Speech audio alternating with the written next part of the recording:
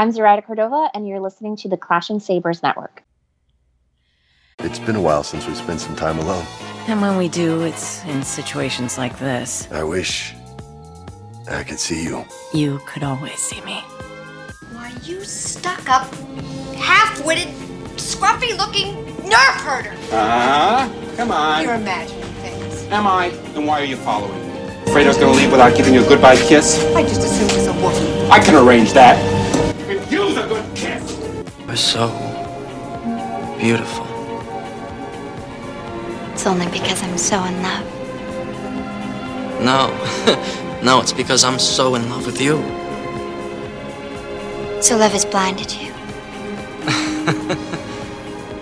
Well, that's not exactly what I meant. That's probably true. I love you. I know. Hi everyone, welcome to Starships, your daily Star Wars show about ships in the Star Wars fandom. As some of you know, I usually pick a ship to highlight, but this time I'm going back to talking about some of the issues within Star Wars shipping fandom. And so today we're going to actually talk about racism within the Star Wars fandom, specifically how it relates to shipping. And so today my guest is someone who I've been following for a while on Twitter, and she's always got something very meaningful to say, and I'm always like, yes, that exactly. So I'm really excited to have her on. Everyone please welcome Stitch. Hello, hi, I'm Stitch from Stitch's Media Mix, and it's great to be here. So I'm really, like I said, I'm really excited. I've been following you for a while, so I think it's gonna be great because I know I'm gonna learn a lot. I know obviously my experience even as a woman of color is not the same. So thank you so much for being here. I hope everybody gets a little knowledge and gets to take away something from this. So thank you. Thank you for having me. You know, it's a big deal. It's a big thing. It's not there like people think it is.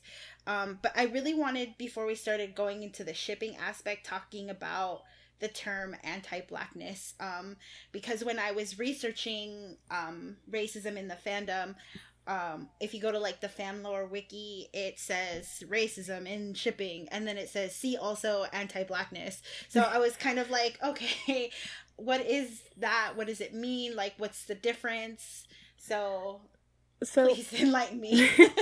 So anti-blackness is obviously part of racism. It's a racist thing.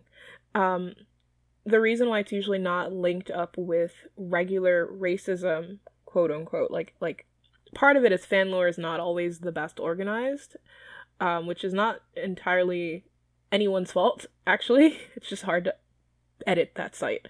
But the other thing is that a lot of people really kind of conceptualize it differently. So people will understand that more people are able to clock and talk about racism towards other people of color in a way that they for some reason aren't black people. But then there's also how anti-blackness works in fandom and outside of it that is just really different from how other forms of racism works. So one of the things I talk about is harassment towards black fans, and of course everyone in fandom really does have, there's always the potential that they'll be harassed, but the way that black fans, especially right now, so we're talking about the Star Wars fandom, the way that black fans have been harassed and slandered specifically is a form of anti-blackness that other fans of color do not necessarily get. So if you saw in January when we were going through it with the Star Wars thing, and Rey Kylo shippers were literally saying that I had a history of harassing other people of color, and if anybody has ever spoken to me, they know that I usually don't respond to any messages or tweets or text, or I don't communicate well at all. I don't communicate at all.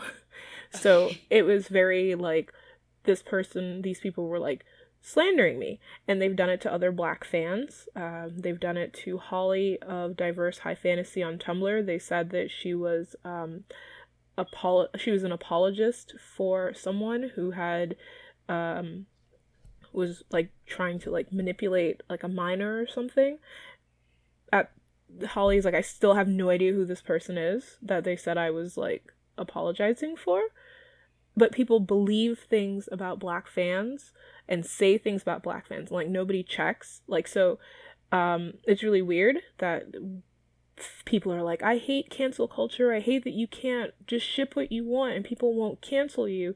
But then the way that these same people will turn around and go, oh, I heard from someone who heard from someone that Stitch ate a person, you know. Yeah. Okay. And they'll accept that, like, except they won't. It's kind of hilarious that the fact that I self-identify as a cannibal on Twitter means that no one will believe it. That's so weird. That's wild. Yes.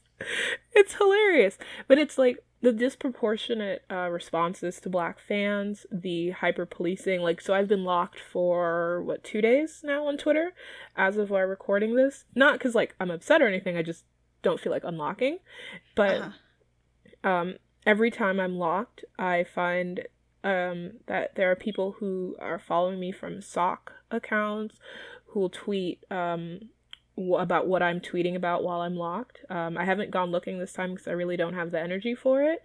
But like the obsessive monitoring, there are people who have me blocked.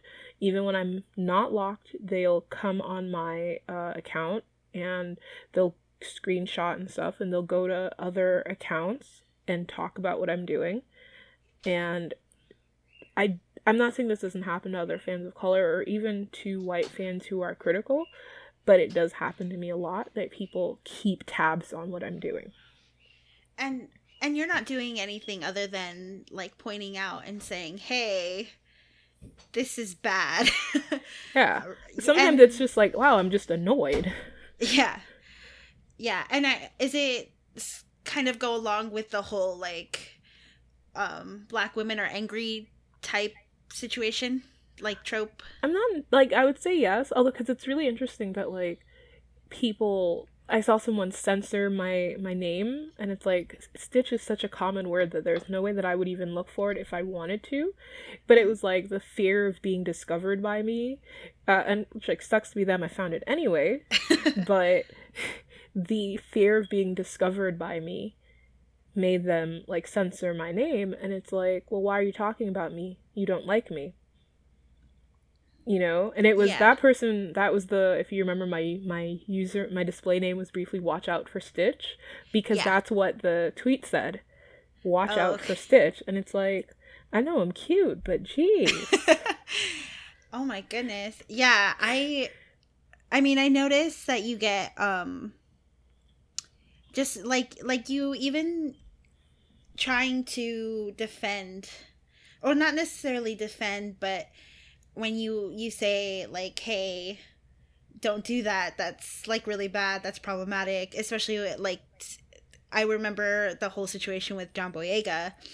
Yeah. And there's a lot of comments that were just really, I just cannot believe it. So that's crazy.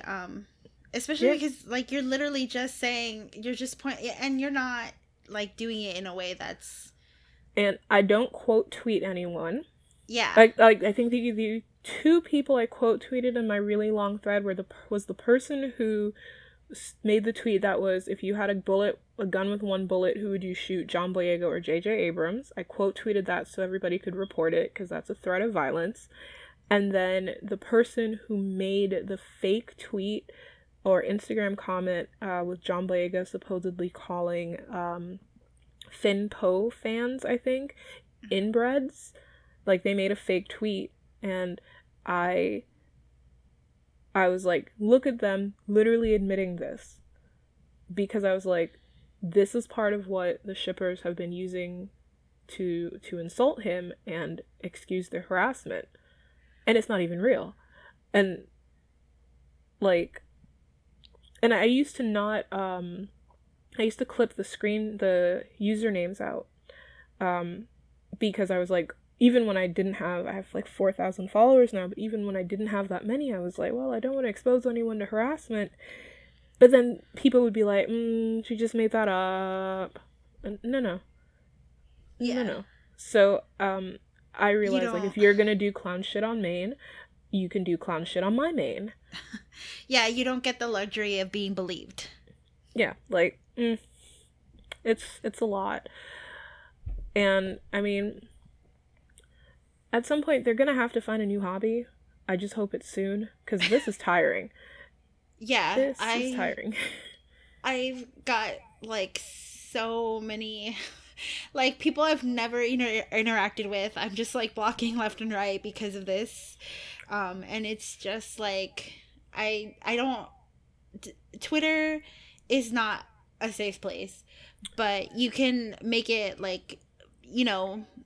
I used to say, hey, I don't really see this. I don't see it, because I was catering my, like, timeline to what I wanted to see, you know, following the right people, you know, muting and blocking and stuff like that. But now even that is just, it has become so overwhelming. There's just people like, yeah.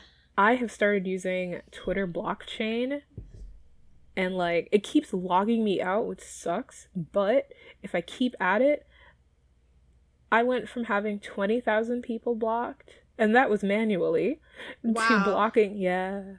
I blocked pretty much everyone in the Voltron fandom. Wow.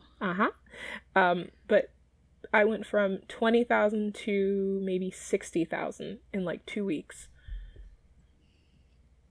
That's crazy. I love it. Wild. I mean, it sucks that, like, a lot of people, because it wasn't, I did go and I blocked, some just really terrible Rey Kylo shippers.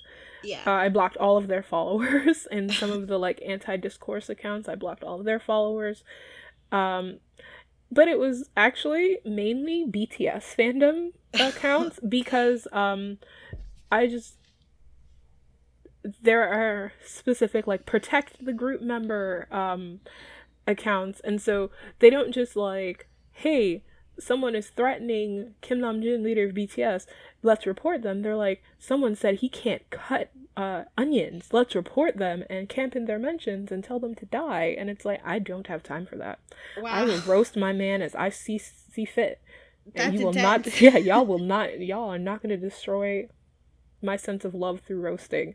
So when I blocked, like, 2 of the big protect, it was like report for Namjoon, and I was like, this is gonna suck. Thousands of y'all are getting blocked, but I would like to be fine. Yeah, you have to very much take care of yourself on Twitter. It's not the best. Yeah. Well, I like it better than Tumblr. Everything I've gone through on Twitter would have been a million times worse on Tumblr, because once I block someone on Twitter, they have to log out to see my stuff or switch to a side account.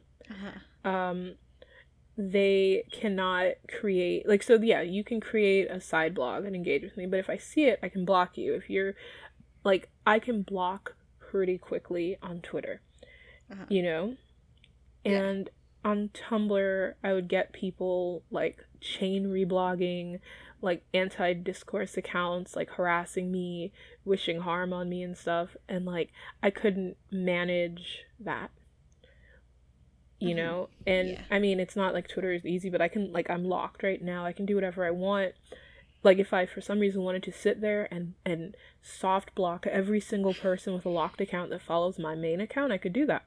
I couldn't do that on Twitter, on Tumblr. You know? So there, in some ways, it is easier to protect yourself on Twitter. In other ways, it's not. The internet was not made for people of color to protect ourselves. And then, like, it was really interesting during the whole John Boyega thing in January, was seeing some of the Rey Kylo shippers complain that they were blocked. Like, someone was like, Stitch has all of the Rey Kylo shippers of color blocked, and it was like, multiples of you have called me stupid before. Why would I leave myself open to someone or to a group of people within the fandom who have repeatedly shown that they don't like me, and like, let's make it mutual. You don't like me, I don't like you, don't look at my stuff. Like, I remember I had blocked a black Reylo shipper ages ago. So I blocked her in like November, and during the John Boyega, not during the John Boyega thing, before the John Boyega thing, I think in September, when my friend Emily wrote an article about like the weird kind of culty behavior, like the swarming and mentions that some of the shippers did, that black Reylo shipper was like, she was basically accusing me of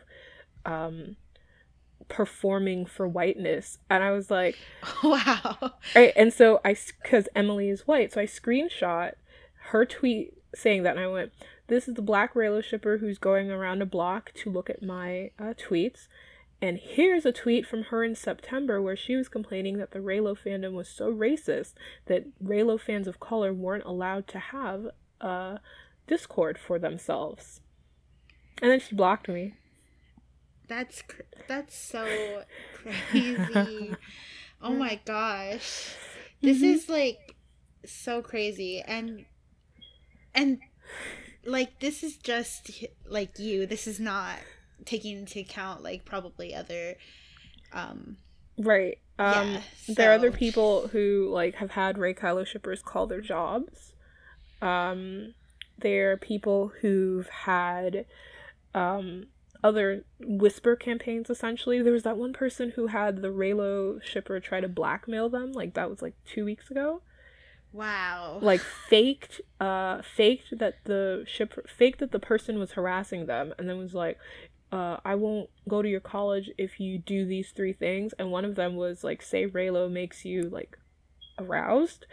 The other was like, and say it like every day, and the other was give them $50 on Venmo or something like that. And I don't remember what the third one was, but it was like, why are y'all like this? This is truly over a ship. Yeah, that's so much. Like, that seems almost like even if you had shown me the screenshots, I would have been like, no way, this is real. I cannot fathom.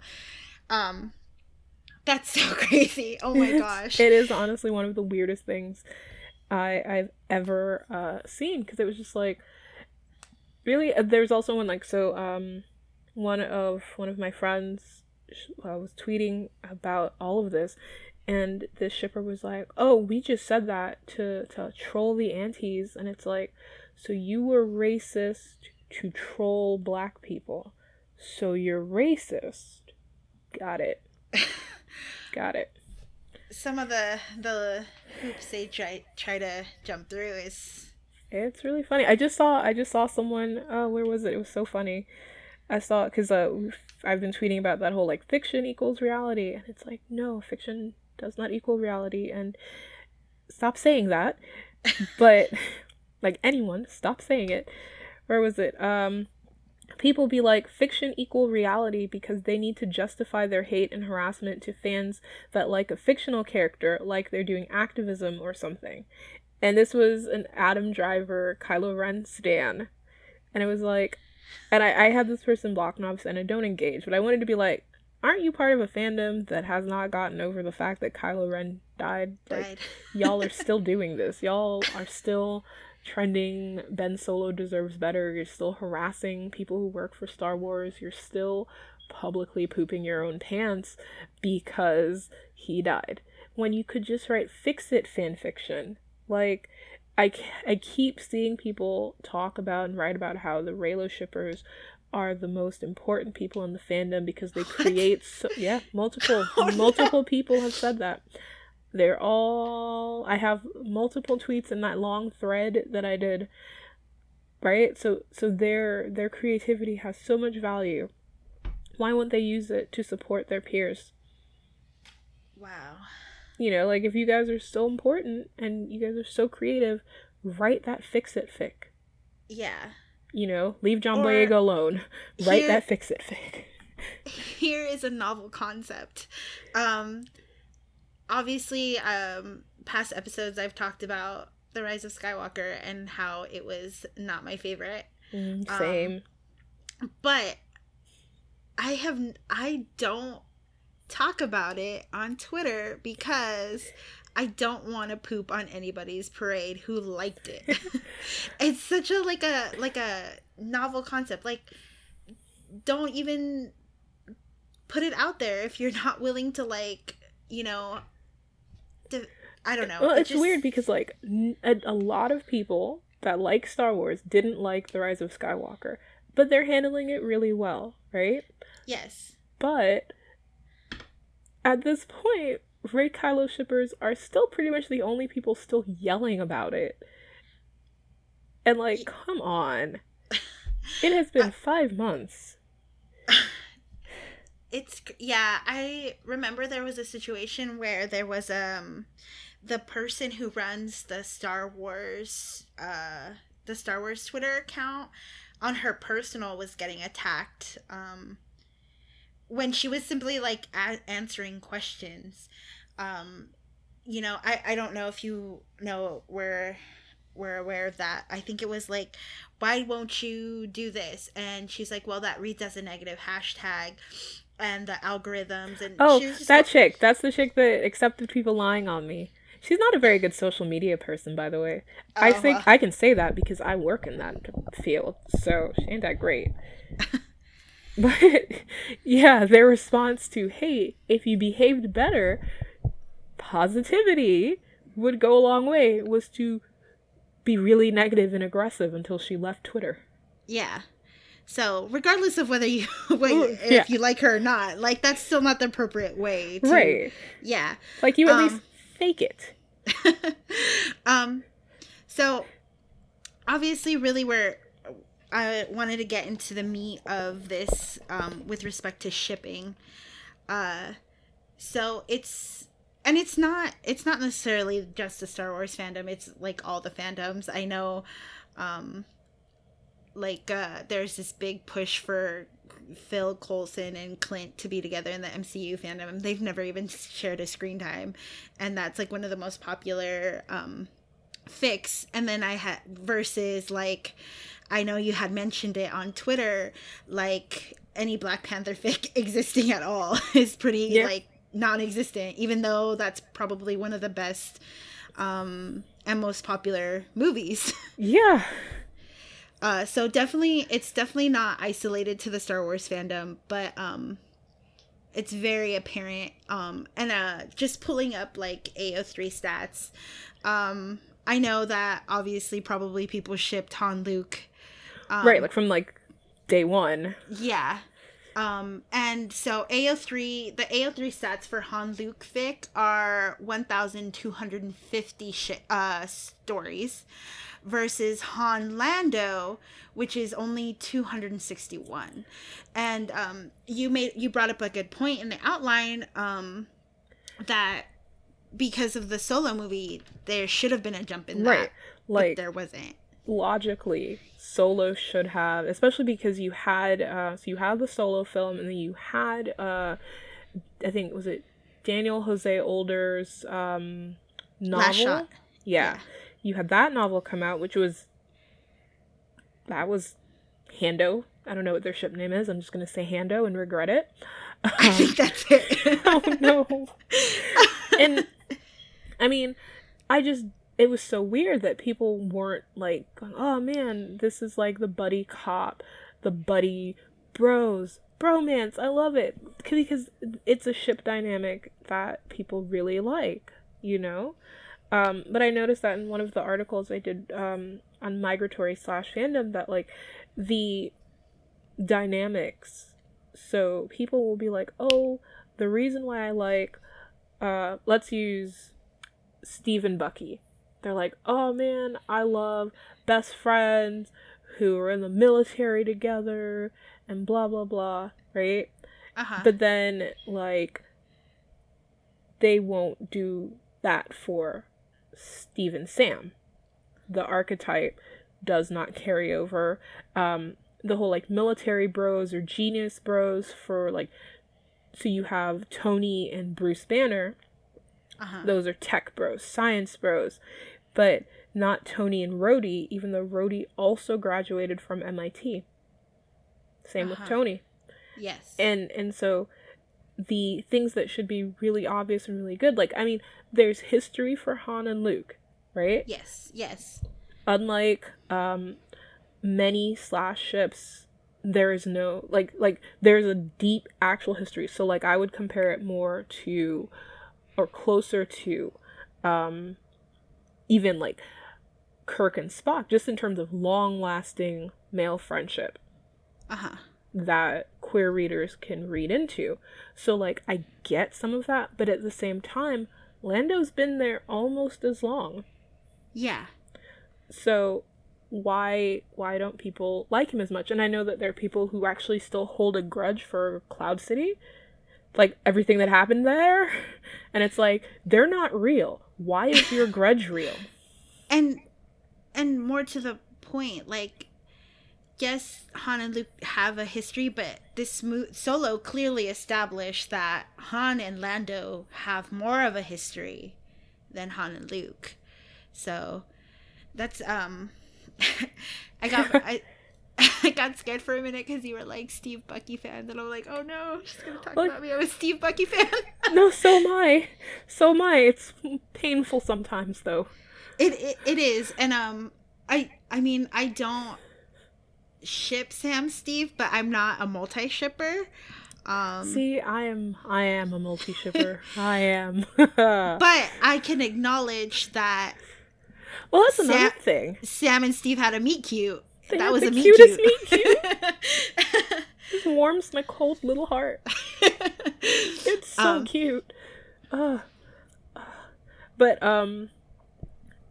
I think back to Star Wars. Yeah, Star Wars. Let's do that.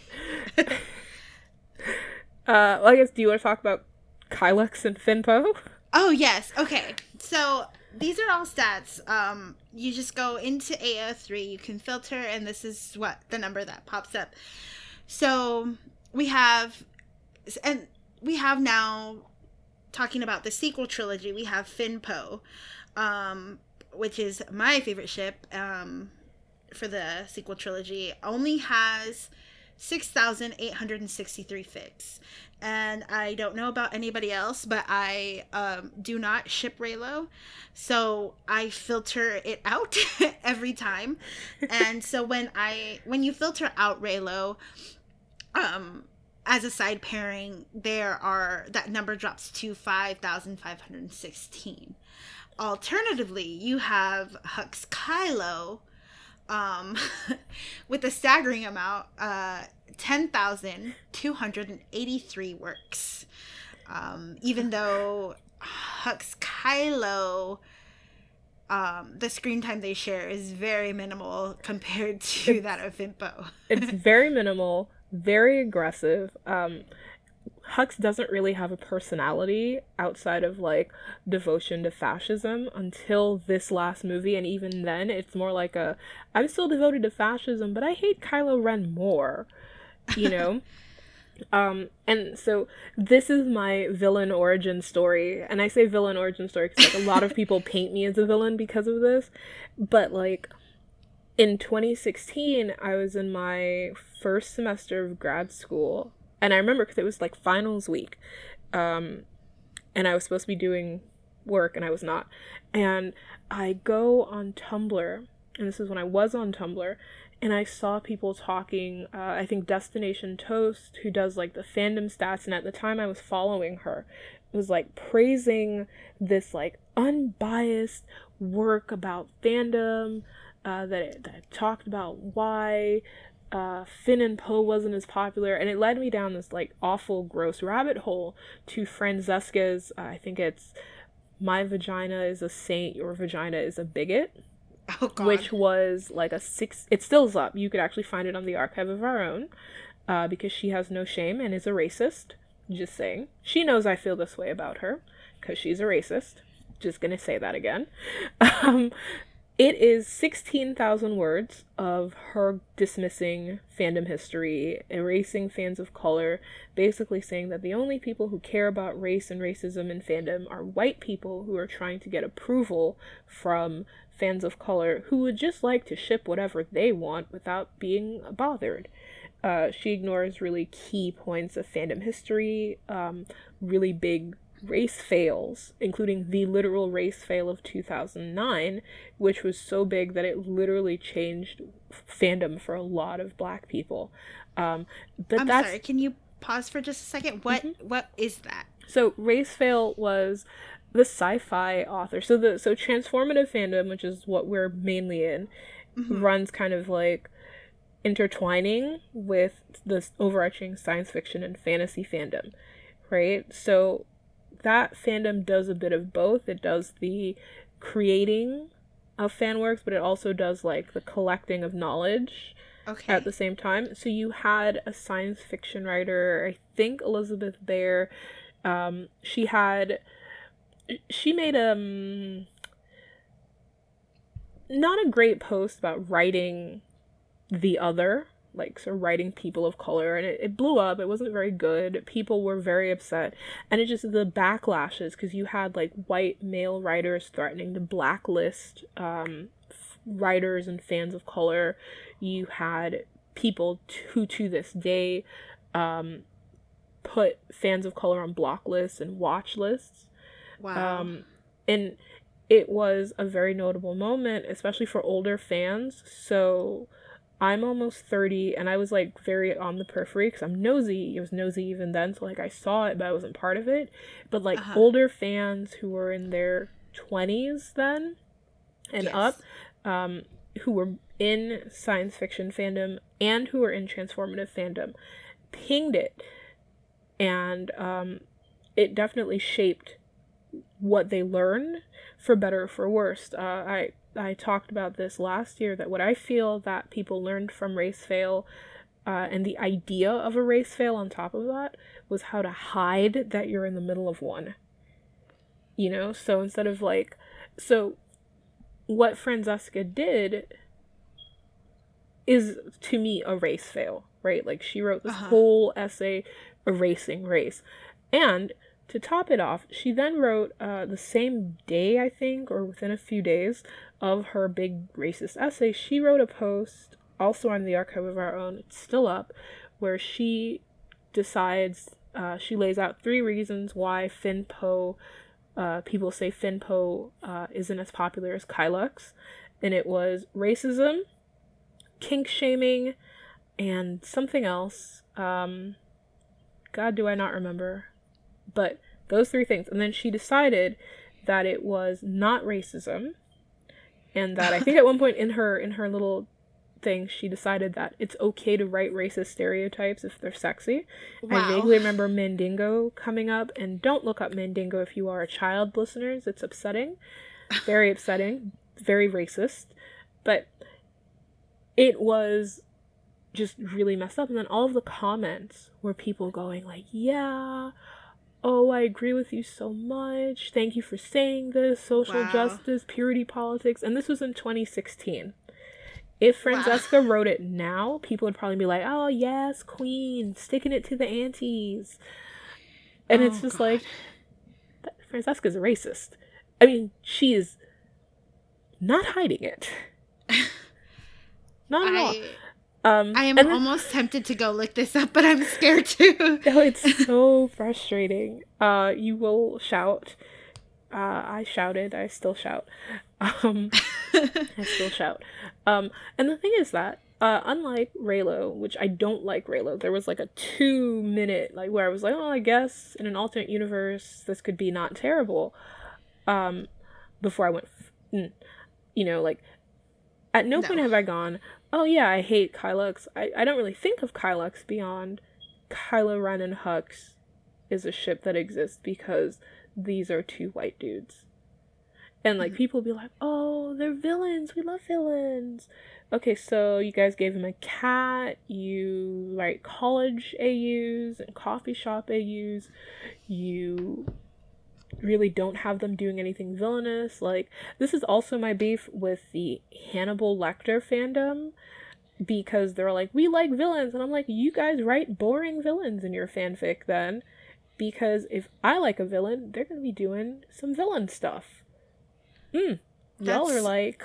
That's the reason why you say you like them. Yeah, but like, I've noticed that with Kylux and with Reylo, people are like, the reason why I like this pairing is because villain, blah blah blah, and then they're like, what if they were not villains in my fanfic? What if they were good guys? And it's like, y'all are boring. Y'all are boring. So boring. Yeah, like, so I don't have direct beef with Kylux. There are some Kylux shippers I don't like. Like, so when all of this was happening with Francesca, a lot of Kylux shippers of color were like, there was this one, she was Chinese, and she mentioned that she was Chinese in her rebuttal of us Black and Latinx people talking about what we were seeing and why we were frustrated. And she was like, as a Chinese fan who ships Kylux, does that mean I'm racist for liking the ship? And it's like, no one's talking to you, A. But B, how are you shipping it, and how are you shipping Finn and Poe? Like, what do you think about them? You know?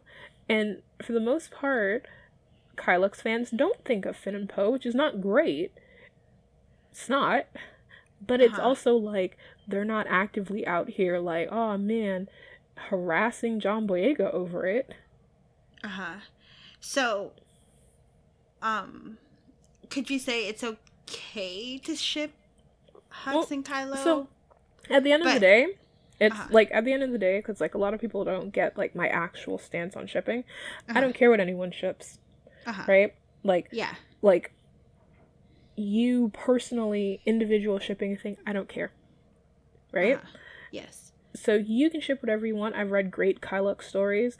I do not read Reylo stories, so I can't tell you if they're good or not. I've read great Finn Poe stories. I've read horrible Finn Poe stories. There are people who ship things that I will never like, who are great people. And I am someone who has shipped things that people will never like, and I'm a great people. So the real question is, because it's not about, is it okay, right? Because apparently the heart wants what the heart wants. The heart wants. So you will ship whatever you ship.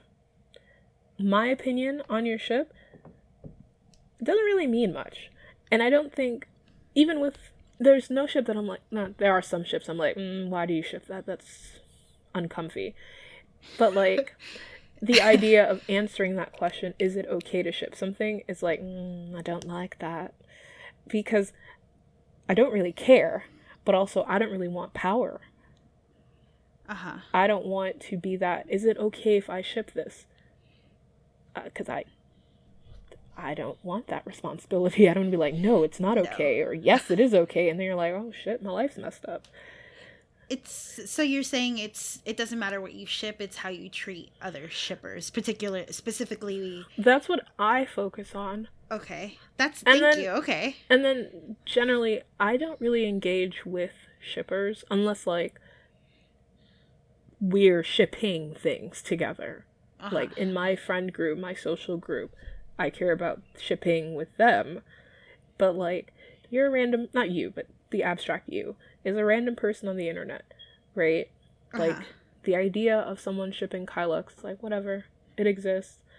The fact that fandom is like, oh man, you know who should be the focus for slash fic in this fandom is pretty much primarily Kylux. That bothers me. You know, the focus endlessly on whiteness bothers me. Yes, especially when, in this case, you have ships that are not necessarily canon, but like they have just as accessible. Okay, just because like, so the whole, I like villains. Okay, so why can't you write villain Finn Poe? Why can't you write anti-hero Finn Poe where they're trying to save the galaxy the only way they can? Why is it that it is easier to imagine Kylux as good guys so pure they can't do anything wrong than it is to do anything with heroes of color who are close and who are friends in this franchise. Wow, thank you. That's I'm learning so much. Like, thank you. That's okay. I have to. That's so deep. Thank you. That's I have no words for how you clearly put that in perspective for me. Thank you. I think as someone who is not Black but who is a woman of color, you know, I encounter like racism as well, but it's hard for me to kind of vocalize like why. So that's very clear in how you laid it out, so I appreciate that. So now I know how I can say, hey, this is why. Yeah. And then and we're not just talking about like male / male fic, because we've seen this in other things across fandoms. We've seen it with like Femslash. I think almost all of because Femslash is unfortunately notably less popular than pretty much anything, which is terrible. Lady shipping is good, and I love it. But even in these smaller fandoms, you see the prioritizing of like whiteness.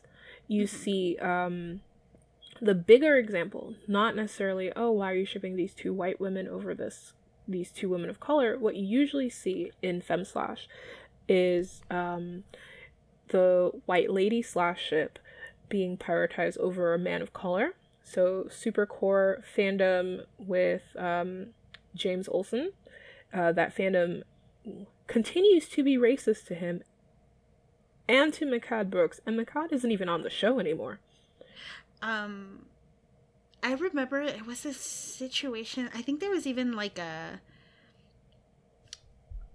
it was like from the I remember the actors had said something. Yeah.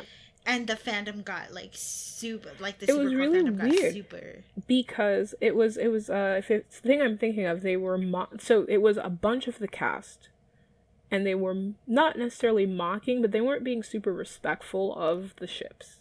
Yeah. And there were like 5 or 6 people of the cast there, and Mehcad was there, and he was the only one they zeroed in on. But I remember it was clearly Jeremy Jordan who said something. Yeah. And he's obviously he's fine. White. He is quite white. They just decided that it's Mehcad's fault. And it's like, at the end of the day, I don't understand why anyone actually thought that Supercorp would be canon. Maybe it's because I grew up with Smallville, and while I shouldn't have wanted Clark and Lex to get together because, God, Lex is an adult, but I was 12 with no sense. And obviously neither did he, because obviously who has 15-year-old friends when you're like 30? Disgusting. Stop it, Lex. Yes. But like, maybe it's because I was in that fandom and I was like, this is never happening. No. That at no point have I ever watched any other DC superhero show and went, oh, okay, this non-canon ship will happen.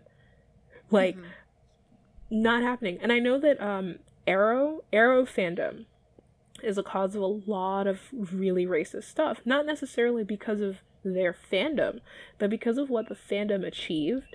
The fandom achieved a non-canon pairing. They fought really hard for Dinah Lance, who in the comics is with Green Arrow. They fought really hard for her character to be killed off, or whatever, so that Oliver Queen could end up with Felicity, who was, I think, created for the show. And so because fandom won, other CW superhero fandoms were like, oh, we can do this. We can bully our way into our pairing. And with the Supergirl fandom, it looks like it had worked initially because the first season was all like Kara chasing after James Olsen, and then the start of the second season she's like, it's not you, it's me, we can't be together. And then she never ended up with anyone they wanted her to end up with. And then the Flash fandom, was like, oh, well, we want Snowberry instead of West Allen because she's not our Iris West, and it's very racist. It remains very racist.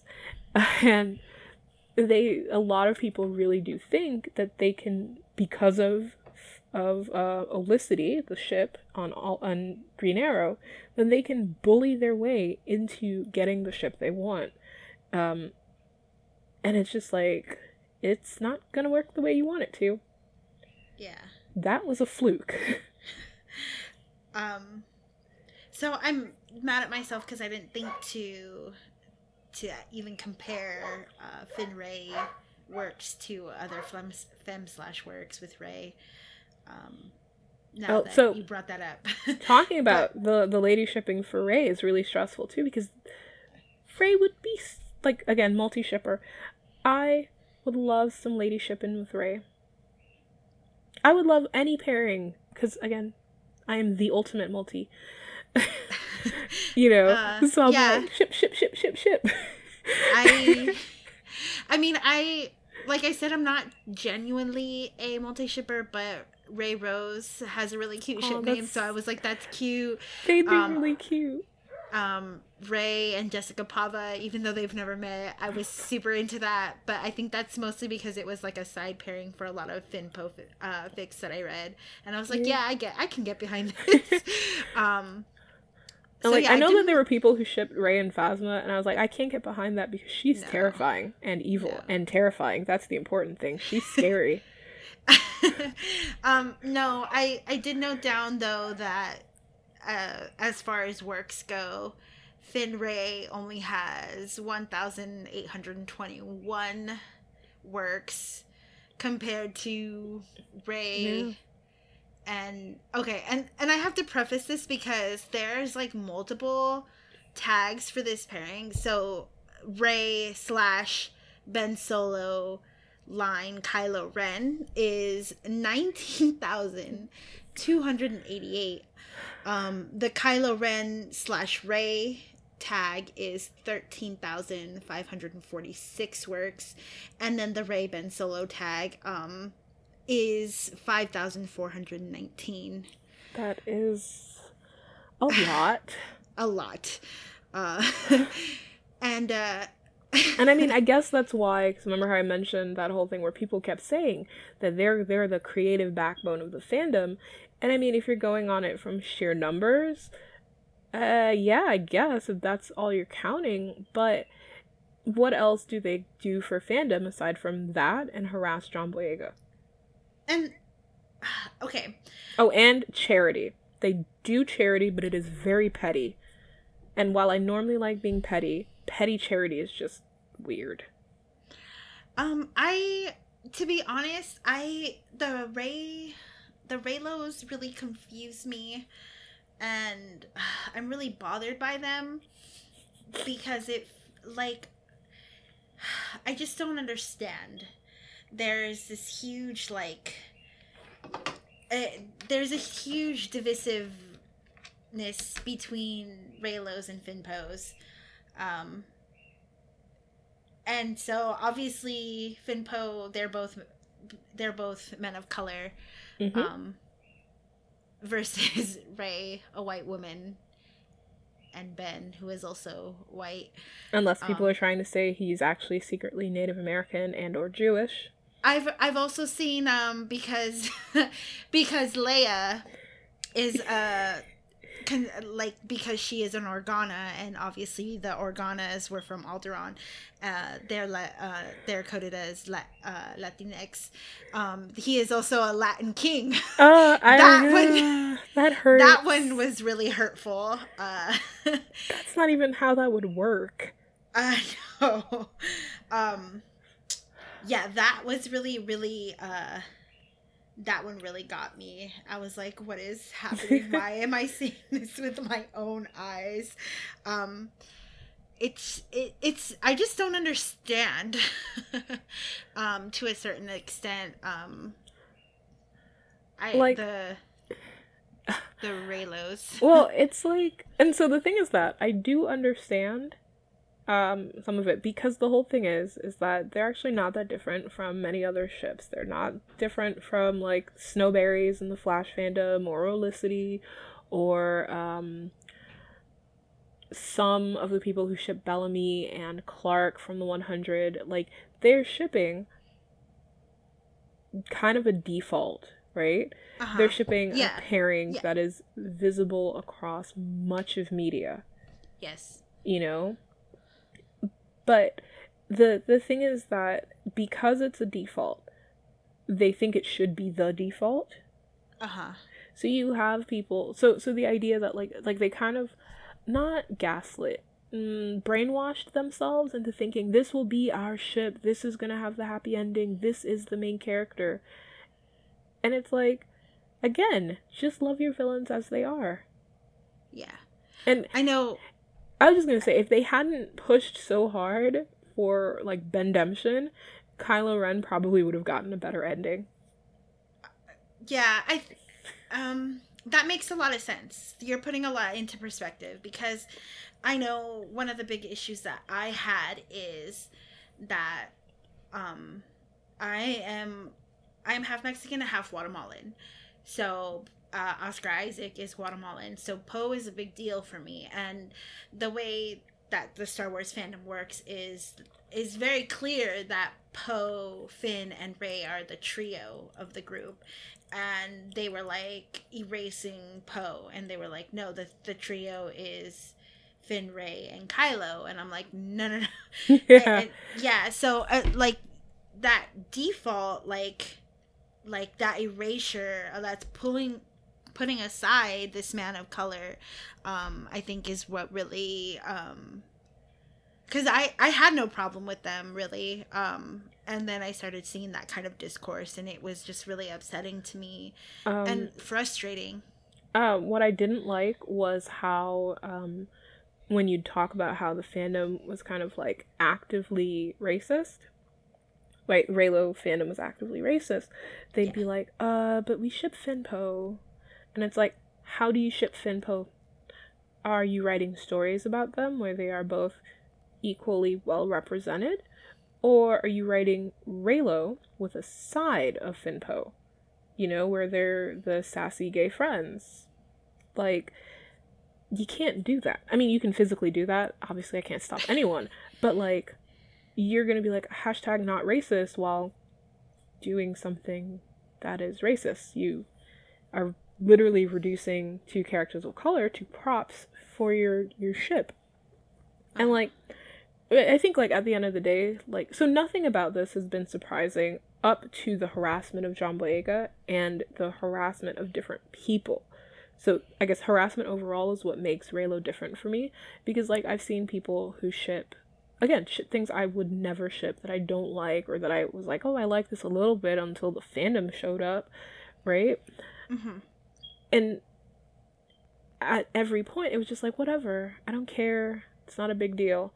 But it was the response to talking about Reylo. I think the only fandom that's been that aggressive was Steric fandom and Teen Wolf, because they're still doing it. So if you tweet, wow, the Steric fandom was really racist towards Tyler Posey, you will get harassment still in 2020.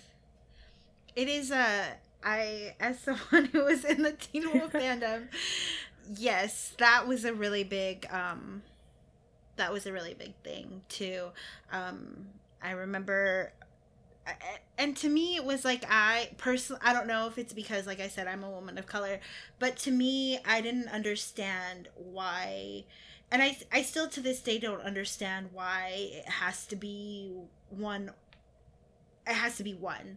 Like, why can't you ship Derek Styles and Scott Styles? Right. Or if you don't ship Scott and Styles, because, like, one of my best friends loves Steric, right? Mm-hmm. Like, she got me into the Teen Wolf fandom, and she was Steric, and I was like, I'm gonna just ship everybody. I hope you're okay with that. And she was like, I will never read your Scott Styles stuff. That's my no TP. And I was like, that's fine. Yeah. I am okay with that. But she never hated on him. She's just like, I still don't understand why people hated him. And maybe it's because she's also a woman of color. You know, but that doesn't, I mean, because, like, the biggest, baddest podcast, like, the rudest people in the Teen Wolf fandom to this day are, like, 3 black people who run a podcast, and they're just awful. They will literally harass the hell out of you. Same thing with the Reylo fandom, though. Like, some of the most vocal racists in this fandom are women of color. Do you, It's wild. I don't understand.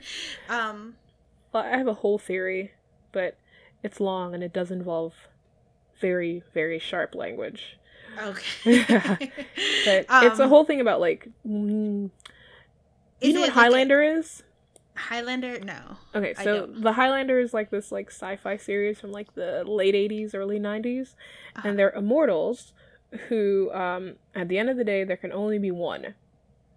Oh, and they kill each other, I think. I didn't finish it. Season 2 killed off my favorite character, so I stopped watching. So, not entirely sure what happened next. But it's like many fans of color, their positions in fandom are so precarious that they feel like there can only be one. And so you see it all across all sides. There are people who have blocked me because they want to be, or told their friends to block me or whatever, because they want to be the knowledgeable fan of color talking critically about fandom. It's happened, and it's like, if I was 12, I'd totally do that, but, like, I'm almost 30, so I won't do that. But I understand, though, that if your position in your social group kind of hinges on you being unique, and, you know, and your uniqueness is tied into something, like, so in that case, it's being the person who talks about racism, you're going to want to make sure that you are listened to and that you don't have competition. In the Steric and Reylo fandoms, it's being that... also K-pop fandoms do this too. It's being that person who goes, that's not racist. That person is just trying to get woke points. Because if you're the cool friend dismissing racism, you get to stick around longer. I haven't clocked this with Reylo because I don't keep up with them. Because why would I do that to myself? And then Steric, because by the time I started really thinking about this, I was out of the fandom and had blocked everyone anyway. But with BTS's fandom, with K-pop fandom, there are a couple of accounts with upwards of 10,000 followers who are black people, black women usually, and they are aggressively that cool black friend. They're like, so like how I'm doing my series on K-pop, and they would not like that. Like I'm a significantly smaller account, so they don't really see me, right? My account does not really scream K-pop, so they're not coming across my work. But if they were, let's say tomorrow my favorite member of BTS showed up with, like, blackface, God forbid, now I've put that in the universe. Oh no. No. But let's say he did. Oh. And I talked about it, probably while crying, because that's my man. They would be like, that's not blackface, that's not offensive, that's just him trying to show his love of culture, because they need to be liked. Right? Yeah. And it's really interesting because, like, makes a lot of sense. They'll call out anti-blackness from other groups. So someone who's like, don't talk about what you weren't here for, don't talk about BTS's cultural appropriation, whatever, right? Will call out, like, G-Idol for cultural insensitivity. They'll call out Mamamoo for blackface. Mamamoo's thing was 2017, and while I still haven't forgiven them, it was still in 2017. You know, so if you can say, we don't talk about something that happened at this point, right? For your group, then why are you talking about it for another group, I feel? Yeah. That's why I talk about it for all groups, and that sucks. But yeah, like that desire to be liked, to be well positioned in fandom, like, that drives a lot of fans of color to supporting racism in fandom or in source media. And, like, I get it. I wouldn't do it. Again, I have sense, but I get it. I get wanting to be liked. It sucks that, like, people really just hate me in fandom. That's not fun. No, I mean, this is your fandom. It's supposed to be where you get your enjoyment. So Yeah. And yeah, like, I know, like, for me, in my, like, in the Clashing Sabers, I'm the only person of color, so it's kind of like, for me, it's like, I have to be the one to be like, hey, you know, that's like when, I don't know if you watch any of the animated stuff. I was considering it. There's so much. Well, the last series of the Clone Wars had the Martez sisters, and of course they had their plotline was tied to spice, being spice smugglers or spice runners, and like we spent a good portion of the episode talking about like that arc and stuff, but it wasn't until the very end where I was like, just let me remind you guys that it's not cool that Star Wars keeps coding its Latinx people as like spice runners or smugglers or whatever. Like, that's pretty racist, and I have to like constantly be that person. Yeah. Because it is, but like, it is important to me, and I'm sure it's important to other fans like me. But yeah, to me, it gets a little, it's like, I have to call this out again. You know what I mean? Right. Like, I would love if people would just go like, oh man, like with the latest things, like people not clocking that conveniently the same day that John Boyega, his comment about like, I don't ship things, I'm 28, starts blowing up around fandom, that a Reylo shipper starts complaining about ageism in fandom. Like, I hate that I always have to be the one to go like, do you guys realize that this is clearly shady? Like, with the aunties are at it again, the fake website, like, that was blowing up like 2 days ago. I didn't even really say anything. I made like one subtweet because it was just like, it's not worth it, because you guys are always going to fall for this. You are always going to be like, you guys will always assume that the white lady in fandom is doing this thing on the level. Like, everybody, and that's the thing that bothers me. People keep going like, oh, Stitches, blah, blah, blah, bad faith. And it's like, do y'all not see these white women in fandom literally making stuff up? Mm-hmm. Like, that website, the Protectorate archive, so that people can only post wholesome content, was so fake that if it was a piece of art in Animal Crossing, that little owl wouldn't have taken it. Like, 2 seconds of research showed me like the photo they were using was a stock photo. The site had only been up for like maybe 2 weeks. Like, it was just so over the top. And yet, countless people that I know and that I'm mutuals with are like, oh, look at this. And then the person who shared it was a Reylo shipper. And nobody clocked it and went, oh man, I have to think about this more. They're just like, oh, aunties, sex negative. And it's like, I understand that you guys understand words, but can y'all Google anything? Like, at no point did they look for the site themselves. At no point did they do detective work. And it's like, y'all can find out where a celebrity is staying on vacation with their mistress, but you can't figure out when a site is faked? Okay. So, like, it's like that selective, being like a selective mute. Yeah. Like that gif of Mariah Carey. I don't know. No. Suddenly I can't read. Can't see. Sorry. But it's like fandom and it's all the time, and it's like, I'm so tired. That's why my current display name is like, I'm sick of y'all. I think. I don't even know if that's what it is, but like, if it's not that, it will be.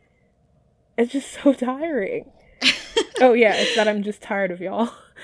But it's just like, it has only been like 2 weeks, and it's like every couple of days it's some new thing. Yesterday it was the therapist, the person claiming to be a therapist, talking about like what content everybody should be able to create whatever they want, and writing her thread aimed at aunties. And it was just like, y'all know that's not a real therapist, right? Y'all know that's not a real therapist. and that even if it is a real therapist, they're a bad therapist because you don't air even vaguely your client's business to win internet arguments. No. Especially one that nobody was having with you. Nobody went, hey, at whatever your name is, as a therapist, how do you handle this? She just made a thread. Goodness. And it's just like, y'all keep falling for it, and I'm embarrassed, and I'm annoyed. Wow. Like, I believe in some stuff. Like, I am supremely gullible, but I am not as gullible as people in fandom. Golly. Oh my god. This is wild. I'm learning some stuff. I'm getting an education. I know we kind of touched upon it a little bit, like why, like, you know, with Kylux, it's the two. It is absolutely two white guys. Yeah. So that's a actual thing. It's a specific term. It's called two white guys, and that's basically when you will ship whatever two white guys are there because they're the two white guys, yeah. I guess. And like I had mentioned earlier, definitely you could see it a lot in the MCU fandom with Coulson and Clint. Still angers me to this day. Yeah, I don't get it. They have never had a conversation. I have read some really good Clint Coulson, but that's the whole thing, though. It has nothing to do with canon. They don't know each other. They've never interacted. Coulson didn't even have a personality for like much of the time those fics were written. He wasn't really doing anything because a lot of Clint Coulson fics were written early on. So between Thor, which was what, 2011? I don't know, because I went on a date to see that. That's how long ago it was. I went on a date to see Thor. On Agents of S.H.I.E.L.D. first episode. So the first episode of Agents of S.H.I.E.L.D. was September 2013. Okay. Thor first film 2011. So yeah, in those 3 years, right? Like I feel like it was literally 3 years. You had maybe half of the Clint Coulson works. We didn't know anything about anything about Coulson. Yeah. And even the initial focus of Agents of S.H.I.E.L.D. wasn't on Coulson, which is why it was kind of good. It was on Daisy. I'm not sure if that's what Sky. That was what they were calling her at first. And I mean, Coulson absolutely grew on me. Coulson is a pretty good character now. Clint is still terrible and doesn't really have much going on. No. But yeah, there's also the two white guys aspect of, what was it? Inception. The Arthur Ames. Yeah. Which, again, love that ship. Love it. And it's one of those, like, so if you go on the fan lore page for two white guys, they're like, this is, it's a two white guys ship that doesn't take away from or sideline characters of color, right? And part of that, though, is because they're ignoring, they're ignoring that there are characters of color who are similarly underdeveloped, right? Because nobody in that film is developed. Maybe Leonardo DiCaprio's character. Maybe. But nobody else, right? So they're all, like, blank slates for us to write upon. But because you have Saito, the Japanese character whose dreamscape they're invading in... I have not seen this movie in a while, but he's hot, and that's why I remember him. I don't remember. And his dreamscape is, like, really cool. Like, I remember going, what is this? This is amazing. And then you have the chemist. He's cute. And they're men of color, and they are not, they're not represented, really, in fandom. I remember, the only times I remember seeing them, people like to use Saito as a villain in Eames Arthur stories, or as an X for Arthur or Eames. With the chemist, whose name I cannot remember, but he's usually like comic relief or a friend. One story that I was reading years ago, because I am like that, it's a very long ABO story, because because I'm all about that alpha, beta, omega. Me too. And people understand that this is a thing they're just going to have to deal with from me. But it's really good, and it branches out to include characters of color, and one of the characters of color is the chemist dude's nephew. And so, like, there are little pockets, and you're like, oh, okay, this is cool. So every so often you're like, well, people remember. This is good. But part of why these characters are seen as blank slates, like the white characters are, is because they're very blank. The whole idea, like, Clint Coulson doesn't take away from any other pairing, but no one realizes that the people that Coulson is closest to are people of color. Yeah, what about, like, all the Coulson May stuff? Or Nick Fury. Yeah. Like, that should be your ship, because that would be good. Like, that's some trust right there. Ugh. But then, knowing fandom, it would be like weak baby Coulson and hulking man-beast Fury. And oh, God. I would be upset. Oh, God, that sounds horrible. Yes, one day I'll tell you about the most racist story I ever saw in the MCU fandom. Oh, no. It stopped me from reading MCU fanfiction for, like, oh my gosh, a while. I was like, if this is what the rest of this is gonna look like, I'm gonna go somewhere else. And I think that's how I ended up with Teen Wolf, which was not a better choice. Oh, God.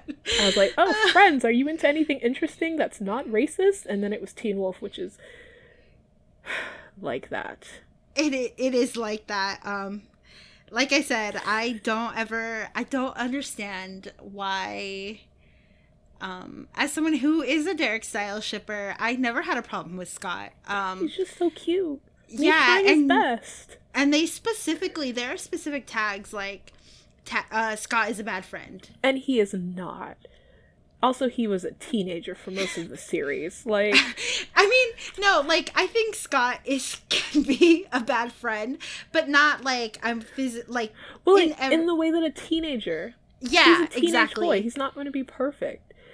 And it was just so weird that, like, people were like, Scott is the worst friend ever. And I'm like, do y'all miss where Styles made him drink out of a dog bowl? And got him beaten up? And endless things? Because Styles is also a bad friend. Because they're teenagers. Yeah, they're teenage boys. They suck. And that's kind of okay. Actually. But, like, people were like, oh... I remember, it was really interesting. So, like, talking about, like, this is not Star Wars, but talking about the sidelining of people of color, the Hotel California episode, or Motel California, where they go on the trip and they're staying in the haunted motel. Yeah. And when the teasers for the episode came out, a lot of Steric shippers kind of, like, publicly lost their shit. Like, because they were expecting, for some reason, Derek and Styles to get together in that episode, even though Derek is a grown man, not on a high school field trip.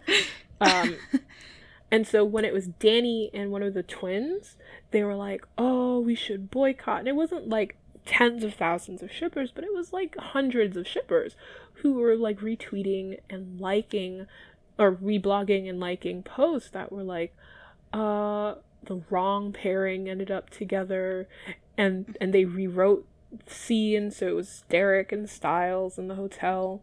And the Star Trek fandom did something similar with Hikaru Sulu in Star Trek Beyond. He has the quick, like, almost blink if you miss it, like, Hikaru Sulu has a husband and a daughter. Mm-hmm.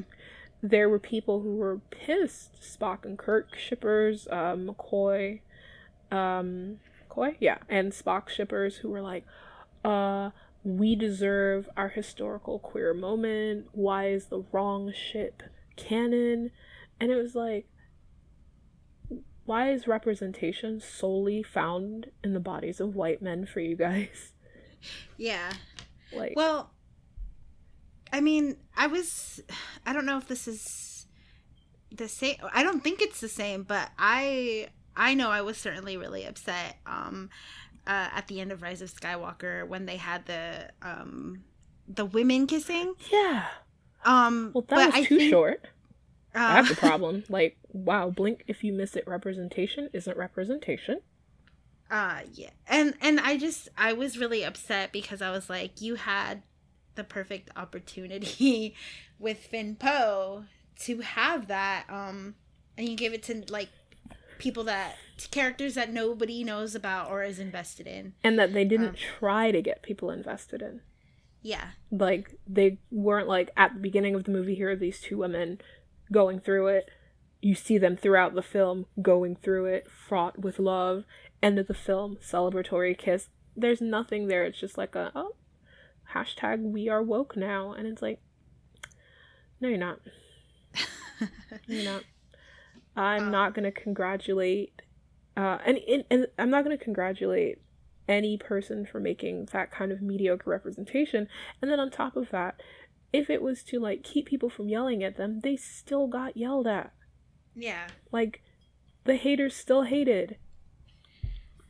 And I think there's, like, we're going a little off topic here, but there's something like that it's inherent, like, it would be inherently, like, sexual or anything, like, it has to be, like, explicit for it to be, and explicitly sexual for it to be, like, that there on screen. When obviously Star Trek, they had him go walk up to his husband and their child, like, that's right. it. And I think there's an earlier mention in the movie where he mentions his husband.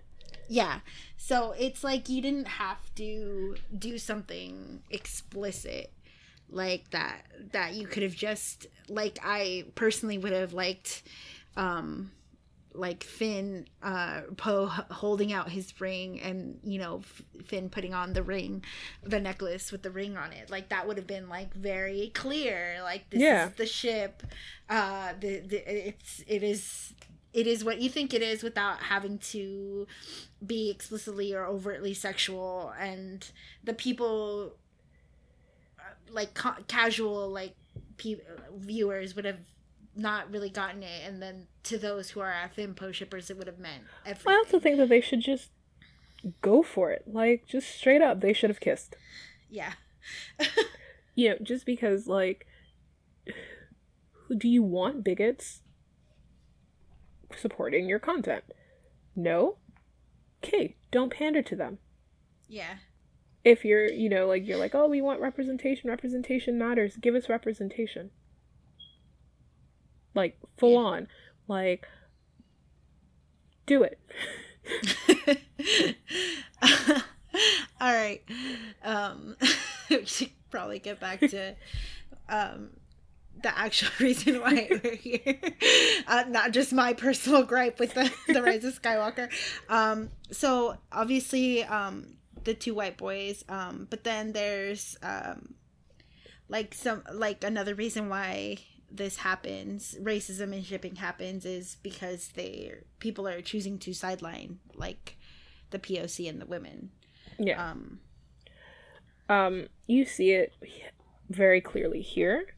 Star Wars fandom is very much like not paying attention to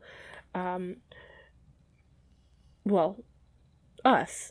So you see it. So with, like I mentioned, with Kylux fans, if they mention Finn and Poe, their background characters, Kylux usually does not mention Finn and Poe, or Rey, right? So they tend to do the sidelining, right? And not just the people of color, right. They do both women things too.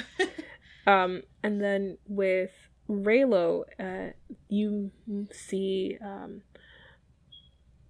so Rose is turned into, like, the helpful buddy, who's there to, like, get Rey and Kylo together somehow. And I don't understand that. And then Finn alternates between being a bad guy, that Kylo has to rescue Rey from, or he is, like, Rose's jock boyfriend, or Rey's adopted brother, anything to remove him from the running as a potential partner.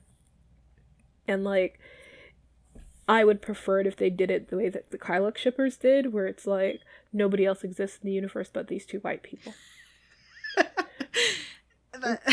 Because what you get otherwise is like really racist content. Like there's the Beauty and the Beast story where the summary as of I think January when I wrote my post, and I linked to it, as of January, Finn's name was still in the summary. The author made Finn Gaston.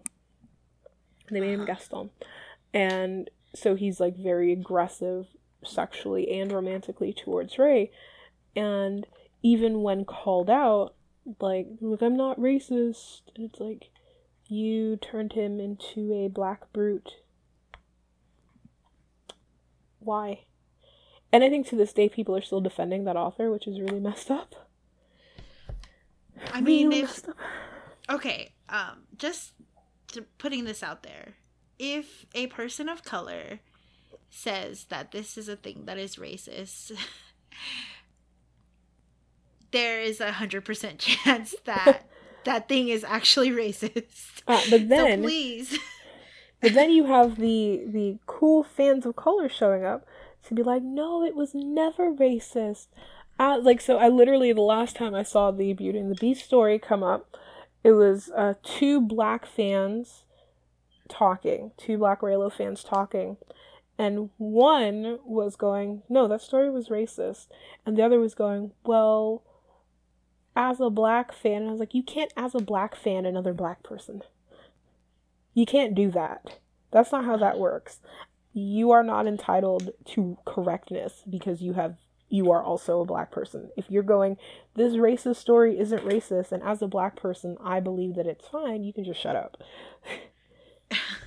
That's not a good reason. Yeah. It's just wild. Like, I can't tell you can't use your stance, you can't use your race to invalidate somebody else's, like. See, that's what I think. And yeah.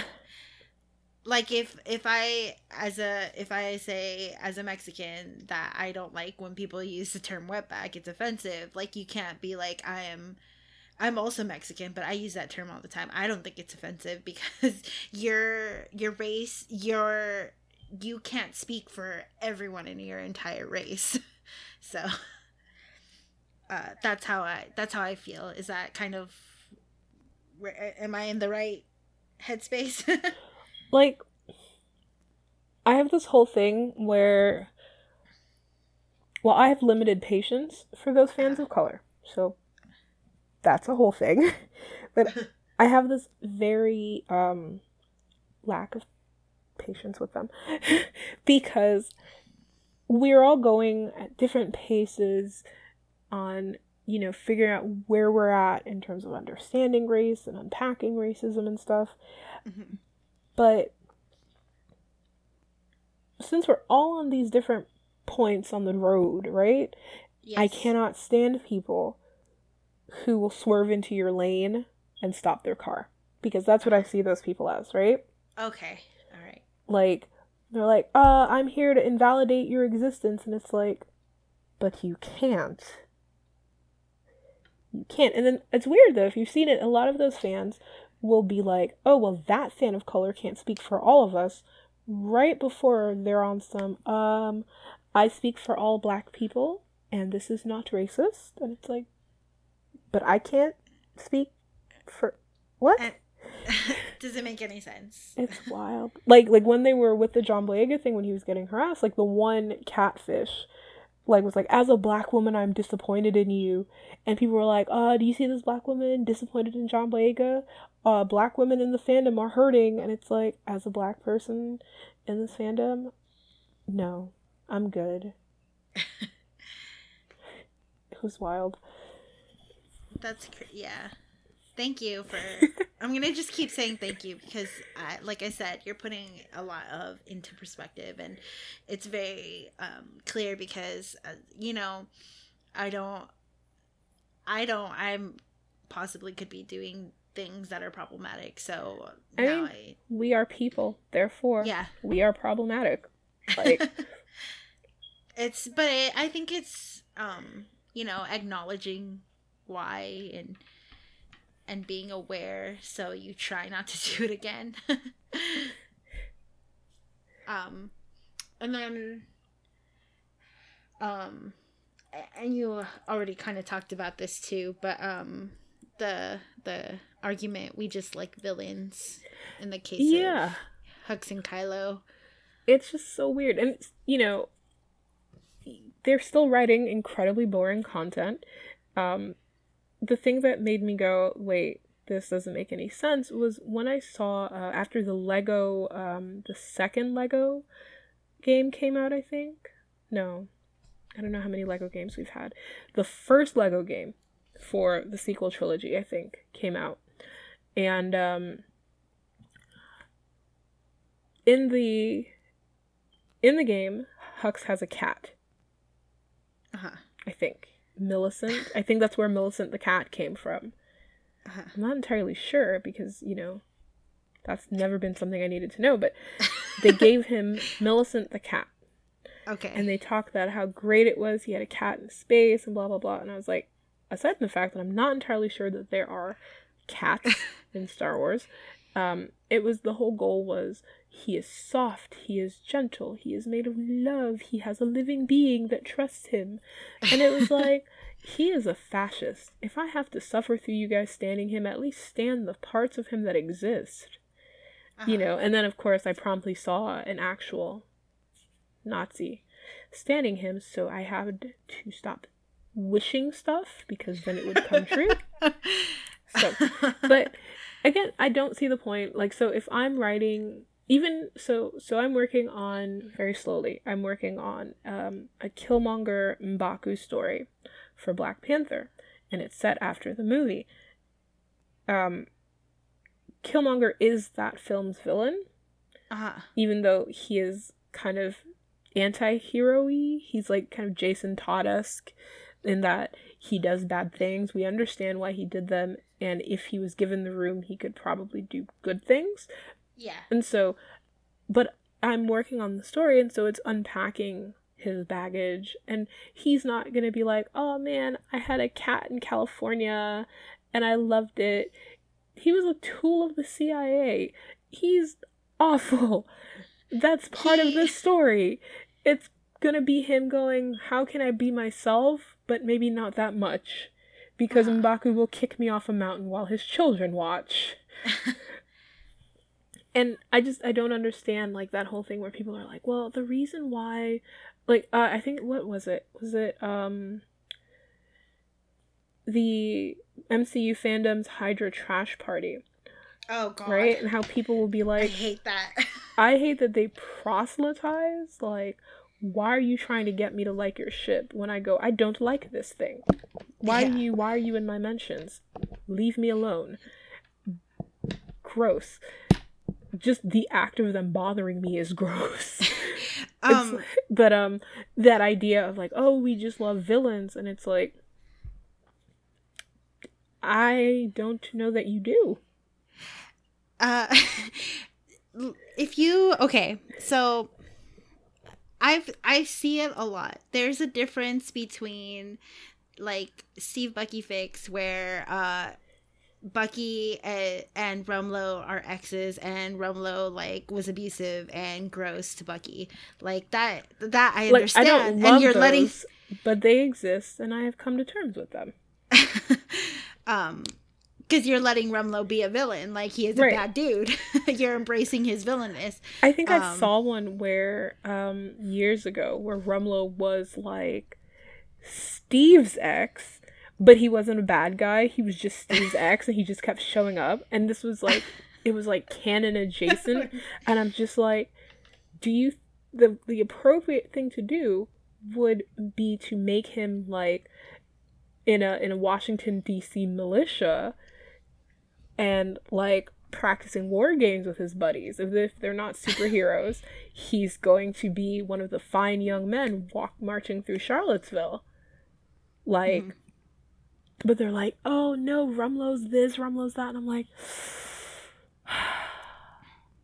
no, Rumlow is a villain. Like, and there are ways to write good villains, because of course, villain is the hero of their own story. Yes. And if you keep that in mind, that's great.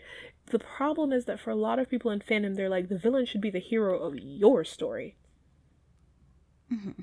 And that's where you get that issue where they're not writing them as villains. They're writing them as like I saw one of the tweets I was like roasting where I was going through like my period typical fans overreacting thing, was like the tweet I was referring to was like a Reylo shipper was like, women have always loved heroic rakes or something like that. And it was just like, Kylo Ren is not a rake. He's not a rake. He is not. He is not Han Solo, who is not even really a rake. Not really, you know? But yeah. It's like, they watched Star Wars The Force Awakens, and they went, Kylo Ren is the hero. Not of his own story, not in my head. They went of this trilogy. Yeah. And they proceeded to make sure that everyone involved with the franchise knew that's how they felt. And they tried to bully their way into getting what they wanted. And they got very close to getting what they wanted. And then he died. I was really happy about that. I was too. But just because I like that's what I wanted from the beginning. Yeah, I didn't want Bendemption. No, I don't think anyone should get a redemption. Any character should get a redemption arc they haven't earned. Like if the Rise of Sky. So if we had 4 movies, and in the 3rd movie, he did this. It showed him redeeming himself, rejecting darkness, blah blah blah. And then in the 4th movie we got Bendemption. I'd be like, I'm annoyed, but at least I saw how this happened. Yeah. I don't understand how any of that happened, and I don't care to, but I'm just saying this Bendemption as we got it in The Rise of Skywalker makes no sense and is unsatisfying, and that should be the thing they're complaining about. Not like, oh man, he died, he doesn't get to have babies and carry on the Skywalker line. It should be, wow, if we had another movie or a longer arc or something, this could have been satisfying. Uh-huh. And they're just like, he couldn't get Rey pregnant the way we wanted him to, and it's like, yikes. Okay. Because then there are issues with sexualizing and yeah. Oh, it goes further than that's not what this episode's about. So we're not going to go into that. But maybe the next episode I'll talk about that particular issue. But yeah, I like you know, if you're going to like Kylo or Hux or whatever, you need to actually like them. Yeah, acknowledge them for that you know, Kylo is not a good dude. He like slaughtered a whole village in The Force Awakens. He didn't do anything to stop the rise of the First Order. He in fact contributed to their successes. Like, yes, he did not give the order for the destruction of the Republic, but he didn't stop it. He wasn't like, oh no, guys, maybe we shouldn't. He was just like, chill, like, whatever, this is happening. And he killed Lor San Tekka, an old man, unarmed. He killed his own father, old man, unarmed. He would have let his mom be killed, old woman, unarmed. Like, he really hates the elderly. This is clearly a thing. But also, like, he's just mean. And, like, it's fine if you're like, I like that. But he still did a lot of things wrong, and he never successfully or meaningfully made up for them.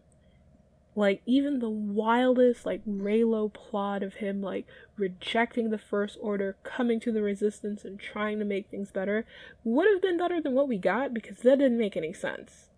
Yeah. You know? Yeah. So, you know, if there's a story that you want to write, like, with Rey and Kylo, you need to embrace it, is what you're saying. Embrace Kylo's badness. Yeah, like, if you're writing about Kylo, just, like, own it. He is a bad guy. And then, but also understand who Rey is. Like, that's the other thing. A lot of people who are writing Reylo are like, Rey is a delicate baby who just wants to be loved. And it's like, while she would appreciate love, I'm sure, perhaps not with the guy who has tried to take everything from her. Yeah. You know, like, I think that if you were going to write like an AU, that's one thing. But if you're writing canon, there's too much work to be done, and not a lot of people are doing it to respectfully write both characters true to themselves. Mm-hmm. Either Kylo is a villain, either Kylo is like a soft hero baby, or Rey is like, oh, I don't care that you killed your father, tried to kill me, tried to kill my friends, whatever. You're hot. Like, no. Stop that. Stop that. Gosh. Okay. So, I've learned a lot. And I know we've kind of touched on it, but something that I specifically wanted to cover in this episode, because I was on Twitter and I witnessed it firsthand, and I was like super enraged. So if you guys aren't aware, John, if I'm not mistaken, it started with John posting a video, right? Of him like... I have the whole timeline. And it is actually a little longer than a lot of people think. Like, just this wave. Okay. Not like the whole thing. So, December 10th, I think. December 10th or 11th, whichever the Wednesday was. An article went out. John Boyega was being interviewed, and he talked about his time doing The Last Jedi, and he expressed some mild disappointment and whatever, and he also talked about the harassment that he and Kelly Marie Tran had gotten, and I remember this. The way that the interviewer for that article framed it, like, people were like, oh, this is about Kelly. People including Lindsay Romaine, who writes for The Nerdist. I think she's an editor or something there. And so she posted to her Twitter about how John Boyega was calling Kelly Marie Tran weak and saying that only weak people are affected by harassment. And so from December 10th, Reylo fans were calling him a misogynist. And then, so that kept going. Like, I documented all of it. Lindsay Romaine apologized like 3 times. But they were not, I feel like they were not, if I remember correctly, they were not real apologies. None of them they are. were like, they're like, I'm sorry you felt this way type of thing. Or, I'm sorry I said this. But you just had all these people calling him names. They were lying on him. They said that John cut Kelly out of photos to post on Instagram. It was just really gross. And so that kept going, and it was finally dying down a bit until New Year's Eve. So I think it's about like 1 or 2 in the afternoon, because I was like hanging out with my nieces and it was daytime. I started seeing an Instagram comment kind of blowing up. It was going around Twitter where John Boyega is replying to someone else who was like, now that Kylo's dead, Finn and Rey can get together. And John goes like, brilliant, man. You're right. It's not about who she kisses, but who eventually lays down the pipe, which is slang for having the sex. And it is admittedly a mildly crude sex joke. That is true. But laying the pipe has always been a consensual thing. That is slang for consensual sex. There is no violence involved in that act. And yet, it blew up. Right? I remember that, yep. Yeah. And then maybe a couple hours later, he posted on Twitter. So he was going back and forth. First, he was going back and forth with Reylo shippers who were like, who had seen his comment and who were like, John, you're a misogynist. Like, so that's where the catfish came in. And so he was dealing with all these people accusing him of stuff, adding him. They were like, at John Boyega, you clearly hate women. At John Boyega, does your girlfriend know that you're a pig? Like, really rude stuff.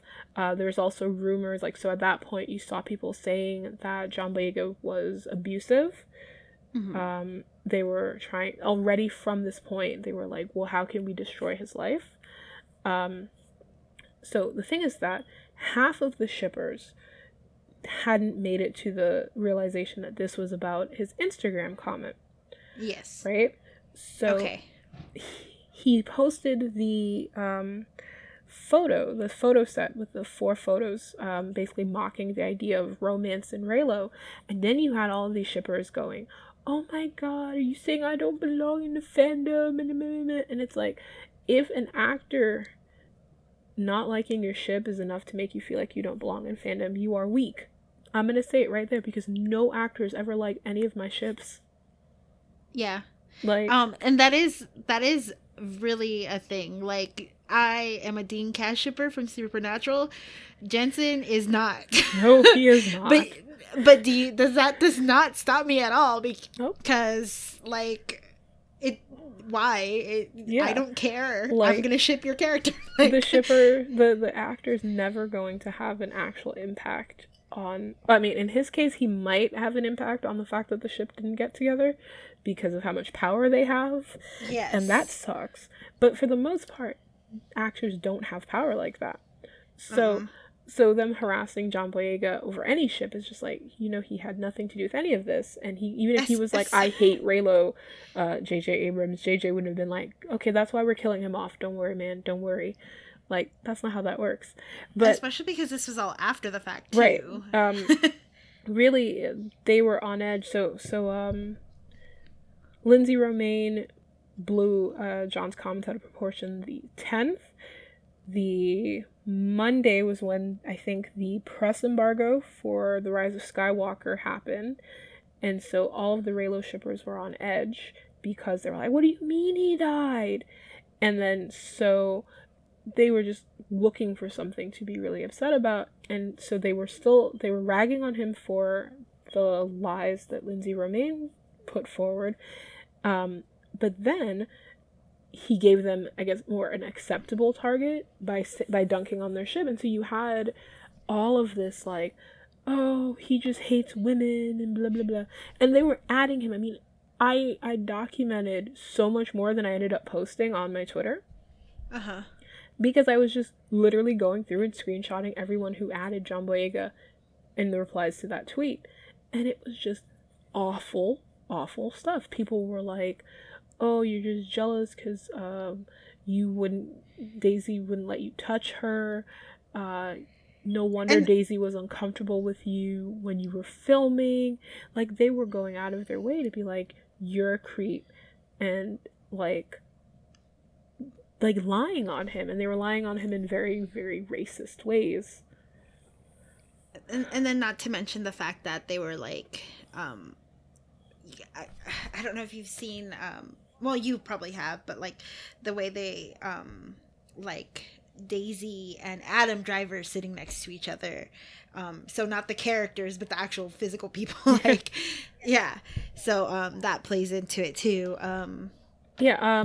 So everything happened in the beginning of January. And then so in February with the BAFTA awards, John and Daisy sat together.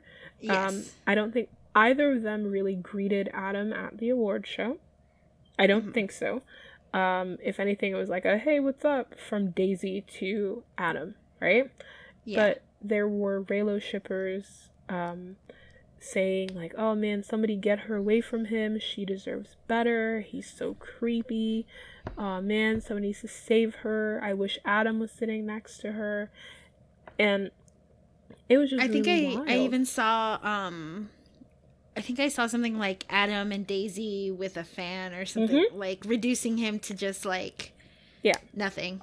Yeah, to like a nobody. People photoshopped him out of photos and put which also erases Adam Driver's actual wife who was there with him. Many of the people who ship Reylo, no, not many, because actually that's not true. Some of the people who ship Reylo also ship Adam and Daisy, and they're very aggressive about it. Unfortunate. Yes. And so their primary way of like harassing John though is just like adding him, because it seems like they just want the attention, right? Yeah. So if he ats them back, they can then run to the Reylo shippers and be like, oh my god, John's abusing us, John's harassing us. They can write like a 20 tweet thread about how unsafe it is to be a woman in fandom. And people will just eat that up. Yeah. And I didn't bring it up. So the video you were mentioning, so January 10th was when he put that video out, right? And that video contained him basically dunking on the tweets that he'd gotten on December 31st and January 1st. He didn't cut out the screen names, but it was stuff like, since it was him like punching down tweets or cutting them in half, they were very hard to see. I think one of them was like skating over it. Yes, that was the catfish. Yeah. That was our catfish. And they were like, John Boyega is doxing us. And it was like, he has the same amount of Instagram followers as Twitter followers. You guys were atting him. Those tweets are still available unless you deleted them. And of course, they did delete a lot of them because accountability is for the birds. But it's just like, you guys were doing this on Maine. Yeah. Like, if you click on his tweet, you can read. Yeah. Yeah. They're not hidden. They're not like, you're not trying to like hide this. You're like doing it in plain sight. Right. Like you said that with your main account. You weren't ashamed of it when you tweeted it. Why are you ashamed now that he's calling it out? You know, and I saw someone in my thread, I collected it. Someone was like, if he hadn't responded, we would have left him alone. And it's like, so you just want him to take your abuse? Like, there were people saying that he did drugs. They were like, he was coked out during the filming for The Rise of Skywalker. And the other thing is that nobody talks about their experience on a Star Wars film until 20 years later. So there's no way anyone knows anything about anything that happened during those movies. Yeah. So, also, like, John Boyega is super Christian and super Nigerian. So, like, half of the stuff they were saying, it's like the whole thing where it's like, oh, he was just lusting after Daisy. Like that whole thing is they took his comment about Rey. Yes, and projected it onto Daisy. Right, and that fear, like, oh no, we have to protect Daisy from this man who wants to lay his pipe in her. And it's like, John Boyega does not date white women. He has said that. He likes brown women. He has said it. He has tweeted, he has retweeted, black women onto his Twitter. Yeah. He has been thirsty on Maine, and they have not been white women. And he's repeatedly said that Daisy is like his sister. Yeah. But they can't accept that. They're like, oh, he has to have an ulterior motive. And it's not even like he clearly doesn't ship Finn and Rey. Yeah. That was clearly a joke. And they just blew it out of proportion. And they've been blowing out of proportion. Because it's May, and they're still, harassing him over it. And then, the people going, oh, if he would just leave us alone, he's not talking to you guys. You guys are harassing him, and he is replying. They're such terrible little gremlins. He has every right to defend himself. Well, us rational people understand that. Those shippers do not. And it's really interesting, just the dynamic, I guess, because, when he had tweeted something, made a comment about Finn and Jannah. Yeah. And, I know that I was like, oh, yeah, that's cool. And even though, Finn Poe is my, number one and, I would die for that ship. I would kill someone to make that ship canon. It was not, to me, it was just I wasn't sad. Right. It was like, oh, this is what he wanted. It sucks that none of us got what we wanted. Yeah. And, because even that would have been, cool. But again, it's a ship with two people of color, so probably... Yeah. I guess I just have to be glad they're not siblings. Yeah. Oh. But that means that she's probably Lando's daughter. That was pretty upsetting. It's because there's only three people of color in the galaxy, and they're all related. What is it? There's a whole thing. So there's this thing I'm working on very, very slowly, and it's in space, all the black people are single. Because, like, all of these sci-fi shows and movies, either the show is like, oh no, this person dies alone, probably, or they're like, or the fandom is like, oh, forget what you saw in the movie or the show, they're gonna die alone. We'll make sure of it, because we killed them off in our story. Yeah. Like... Yeah. Because I think, too, like for specifically in Star Wars, the most... If you think about it, really, like, it should have been like, if you're discounting Finpo, like, just headship wise, like, Finray should have been the most popular ship. They're like, just so cute.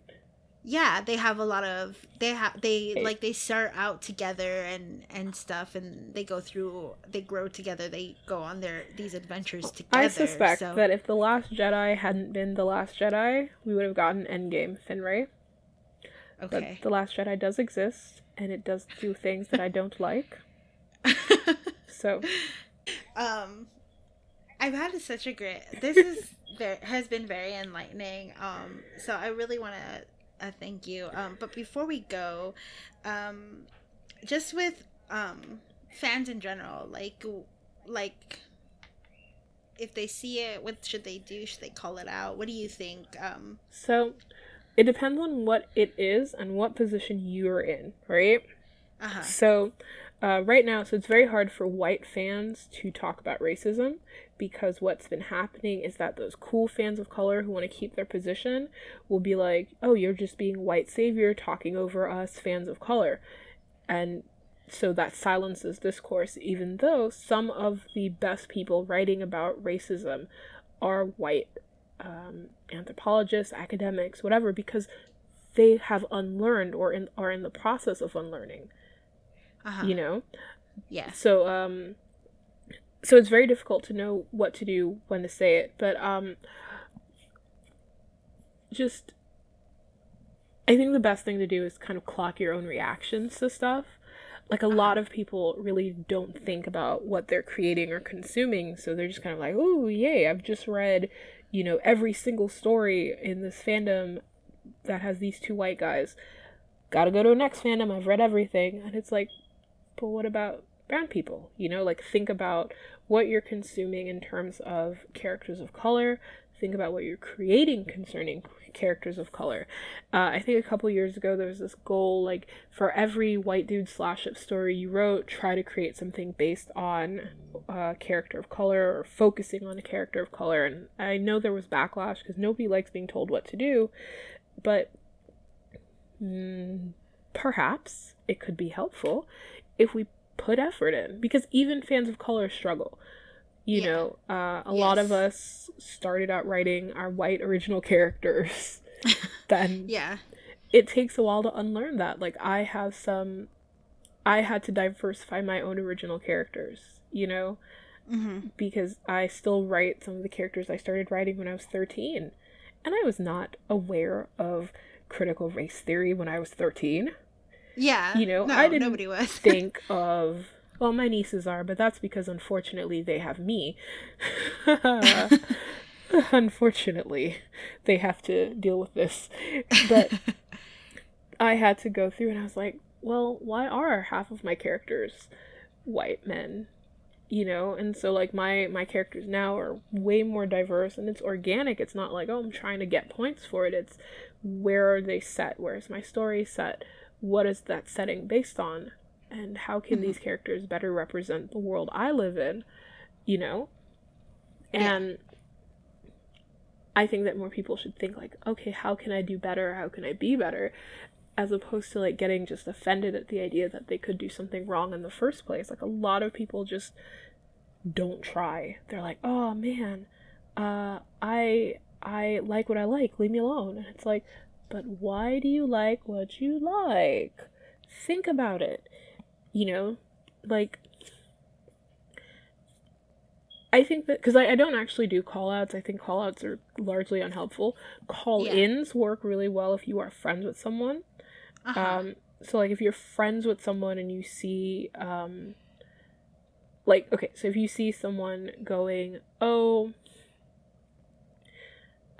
like mocking the idea that fandom could be racist. Like, oh, can you believe people think shipping Reylo could be racist? And you're friends with them, right? Yeah. Be like, hey, sorry, like, but I saw your tweet, like, kind of mocking this thing.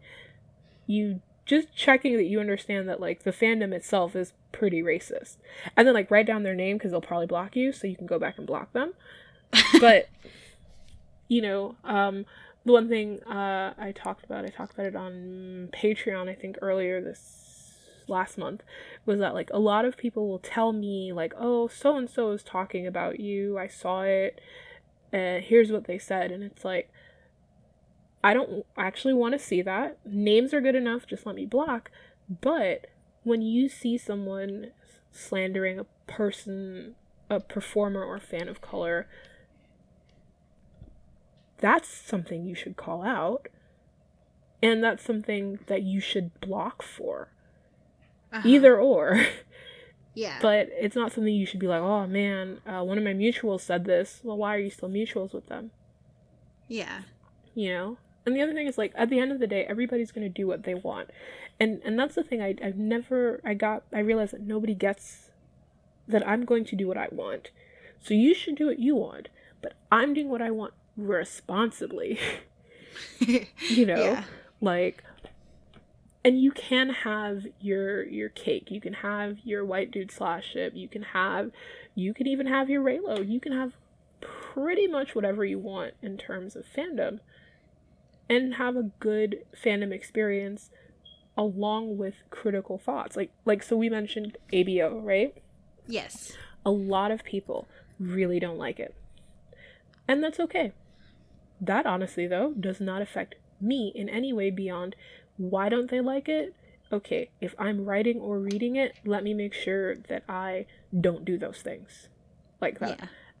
But I don't need to perform that. I don't need to be like, oh, I just read this ABO story. And that doesn't help anyone. Yeah. I think a lot of people will will write about sorry, because I love ABO. And you know, a lot of people acknowledge like that there is, in terms of the consent, it's a little bit get a little bit wonky, like with heat sex and stuff like that. But they acknowledge it and they say, I tried to make it as, you know, and consensual as possible. Gender.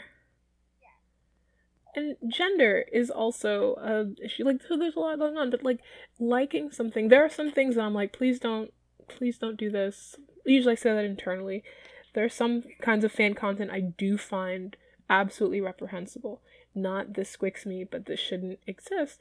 And I don't usually talk about those things because I don't know how to talk about those things. But I think that at least recognizing they exist, like especially like all the conversations about like censorship and fandom, and it's like no one is censoring anything. There are people who are absolutely gross little poops who will hurt and harass people, but you can block people. Yeah. You know, like, you don't need to make a thread about how you're being censored in fandom because an account with 200 followers called you a bad word. Just block them and block all their followers. Just move on. You know, like, you do get to do what you can to protect yourself. Even if people are saying that the thing you like is problematic, if you're like, I don't want to listen to it, you can just not listen. Nobody's the boss of you. But you do have to be honest with yourself about why you're doing it. Like, if somebody was like, I don't get my feelings hurt about, like, fan content. Like, so I'm not gonna, like, if somebody right now did a thread that was like, here's why people who like ABO are garbage, I'm not gonna be like, oh my god, my feelings are so hurt, I am garbage. I'm gonna be like, there are probably points here. I'm not gonna read it, and then I'll mute the person. If I'm not in the headspace to read that thread, I'm not in the headspace to read that thread. It's fine. Like, there's just so much going on, and it's weird that, like, people actually don't get how nuanced all of this is. Yeah. Even the people who are like, aunties don't understand anything, and it's like, y'all also exist in a black and white point of view? Yeah. So perhaps gray it up. Uh-huh. Because, like, we're all problematic. and that's happening. Yeah. Like, it's There's not necessarily no- okay, but it is happening. Yeah. Okay. Thank you. No,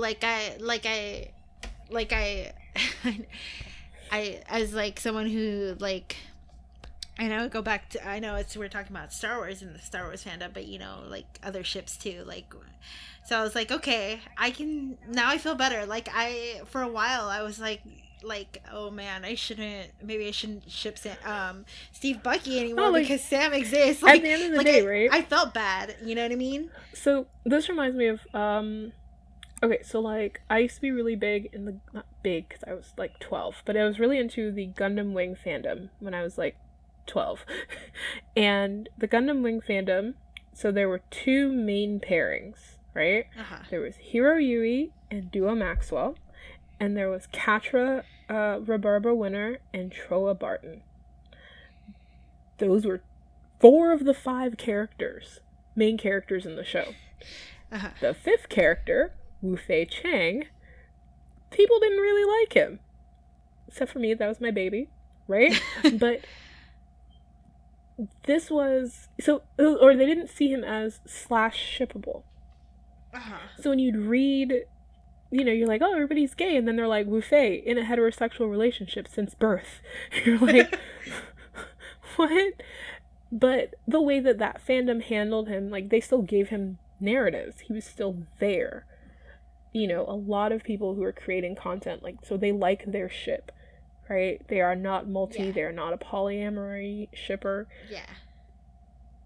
But they like their ship, and they're capable of going, oh, yes, but I'm also going to create content focusing on this character, you know, because I like this character. But for too many people, they only see the white dudes, they only see the Reylo, they only see whiteness. So that's all they focus on in their fan works, to the point of kind of demonizing black characters and other characters of color. And it's just like, some level of critical thinking has to go into it. Like, you don't have to start shipping Sam and Bucky. But who do you ship Sam with? Do you ship Sam with someone? Ship him with that person. Create a cute, meet cute coffee shop thing. Give Sam a girlfriend or boyfriend. Samnat. Samnat is good. Samnat is good. Samnat is really good. Unfortunately, so because of the multi thing, I have I'm very Bucky Nat. Oh God. I'm like anti-Bucky Nat. Like, I know it's a huge thing in the comics. I've read the comics, but like, that's why. Except like the comics make me angry because they don't actually do it well. Let me be very clear here. The comics do not do Bucky Nat very well. It's just what sparked the Bucky Nat in me. Because, like, I have this whole, like, college AU, and it's, like, the pairing list is, like, very, like, obviously this bitch is a multi, because it's, like, so it's Sam Steve is the main pairing, Bucky Nat, Thor and Ororo, who is also dating Emma Frost. Oh, gosh. Right? Yeah. Then you have, I think, I'm not sure how this happened, but I'm pretty sure T'Challa and Nightcrawler are in a relationship. Because, like, I'm one of those people, I was like, oh, it's a crack ship. This is fine. And then I start shipping the crack ship seriously. And then you're like, wait, I made a horrible mistake. Oh, yeah. In the DC fandom, I started shipping Harvey Dent and Lex Luthor. Oh. I think I'm the only... No, there's at least one person who ships them too, but nobody's writing that content. So I have to write that content, but I don't want to write that content. At all. I you know what? I had like a conversation with Finn Kylo shipper. That was they really are interesting. So cool. Yeah, she was super cool. Like, I love that for many of them, especially the black shippers, they're like, we started doing this out of spite and then we cared. And it's like, oh, I love you. Yeah, it was a really good conversation. I was like, this is not my jam.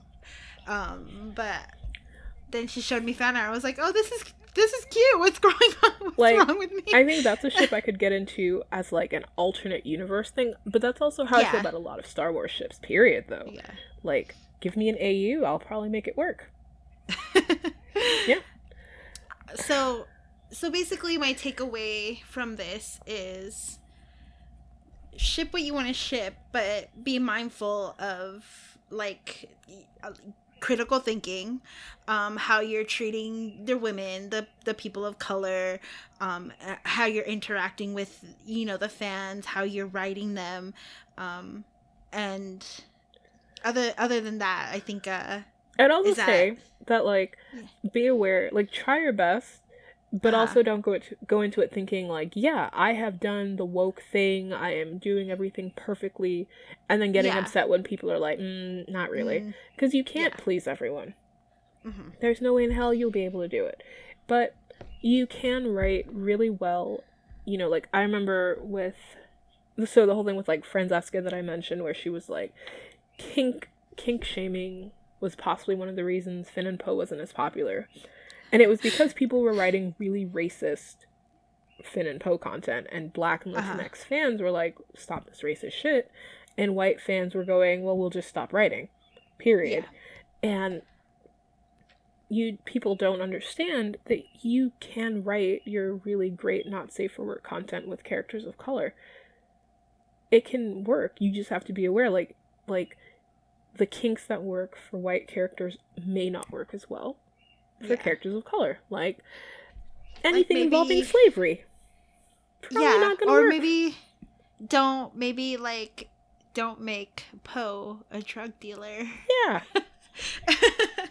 Like, please don't. Please don't. And at the end of the day, like, no one can make anyone do something they don't want to do. So if you're like, I want to write Poe's a drug dealer, you're terrible. But is anyone actually capable of stopping you? Unfortunately, no. You're just going to have to deal with the fact that you're going to get roasted. Yeah. And if you can handle that, go for it, I guess. But we will too. We will roast. Yeah. That's the one thing. Like, I've seen people be like, oh man, I wrote this content and people are being really upset with me and they're being really mean to me and it's like really racist, and it's like, you chose to post that. It is very racist. And like, we're not even talking about like, this could be a misunderstanding. We're talking about like, this Black female character needs to be put in her place due to violence or with violence. And it's like, yeah, you're getting got for that. Like, yeah. What did you expect would happen? I really... Wow, I can't... There's a lot in this episode that I learned. So, again, thank you. Oh gosh, we've been talking for 2 hours. I'm so sorry. No, it's okay. I probably will edit some stuff out that has nothing to do with that. We kind of veered off topic, but I cannot thank you enough because you know, like, I was always like, I was just worried about how I was, you know, taking things and saying things and how if my ship was okay to ship or not. And obviously I don't need somebody else to validate me. Right. But it is nice to know that, like, as far as, you know, like, if I'm doing something, like, I don't want to, I want to be aware that I'm not, you know, inadvertently hurting somebody else with my shipping. So, this has been really enlightening, and I'm so glad we got to have this conversation. So before we go, please tell everyone where they can find you, where they can read your stuff. All right. And yeah. Okay, so I have 2 Twitter accounts. I'm on Twitter as Staichomancery. It's my personal, but I do a lot of my tweeting for my website there anyway, because I can't ever remember to tweet elsewhere. And then I have my Twitter account for my website, Stitch Media Mix. And then my website itself is stitchmediamix.com. And so I've been writing there for the past 5 years. and it's critical content about media fandom, and occasionally some fiction.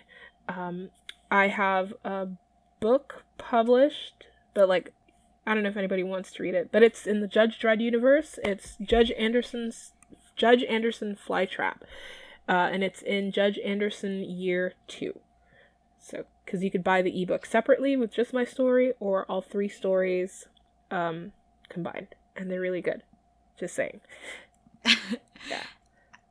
That's super cool. You're really cool.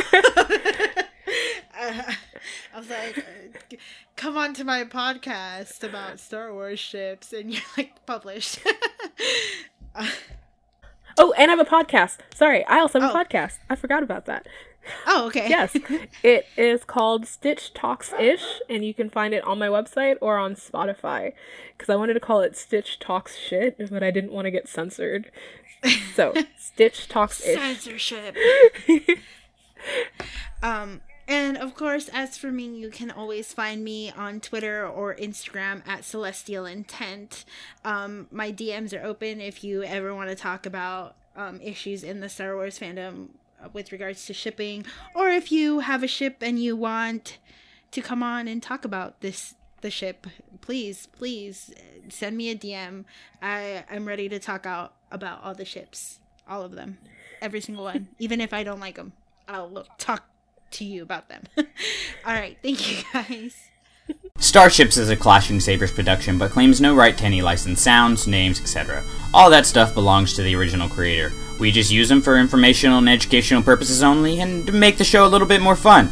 Basically, if they made it, it's theirs. If we made it, it's ours. Now, if you got that all figured out, we got some moof milker who installed a compressor on the ignition line we gotta take care of. Hey, move, ball.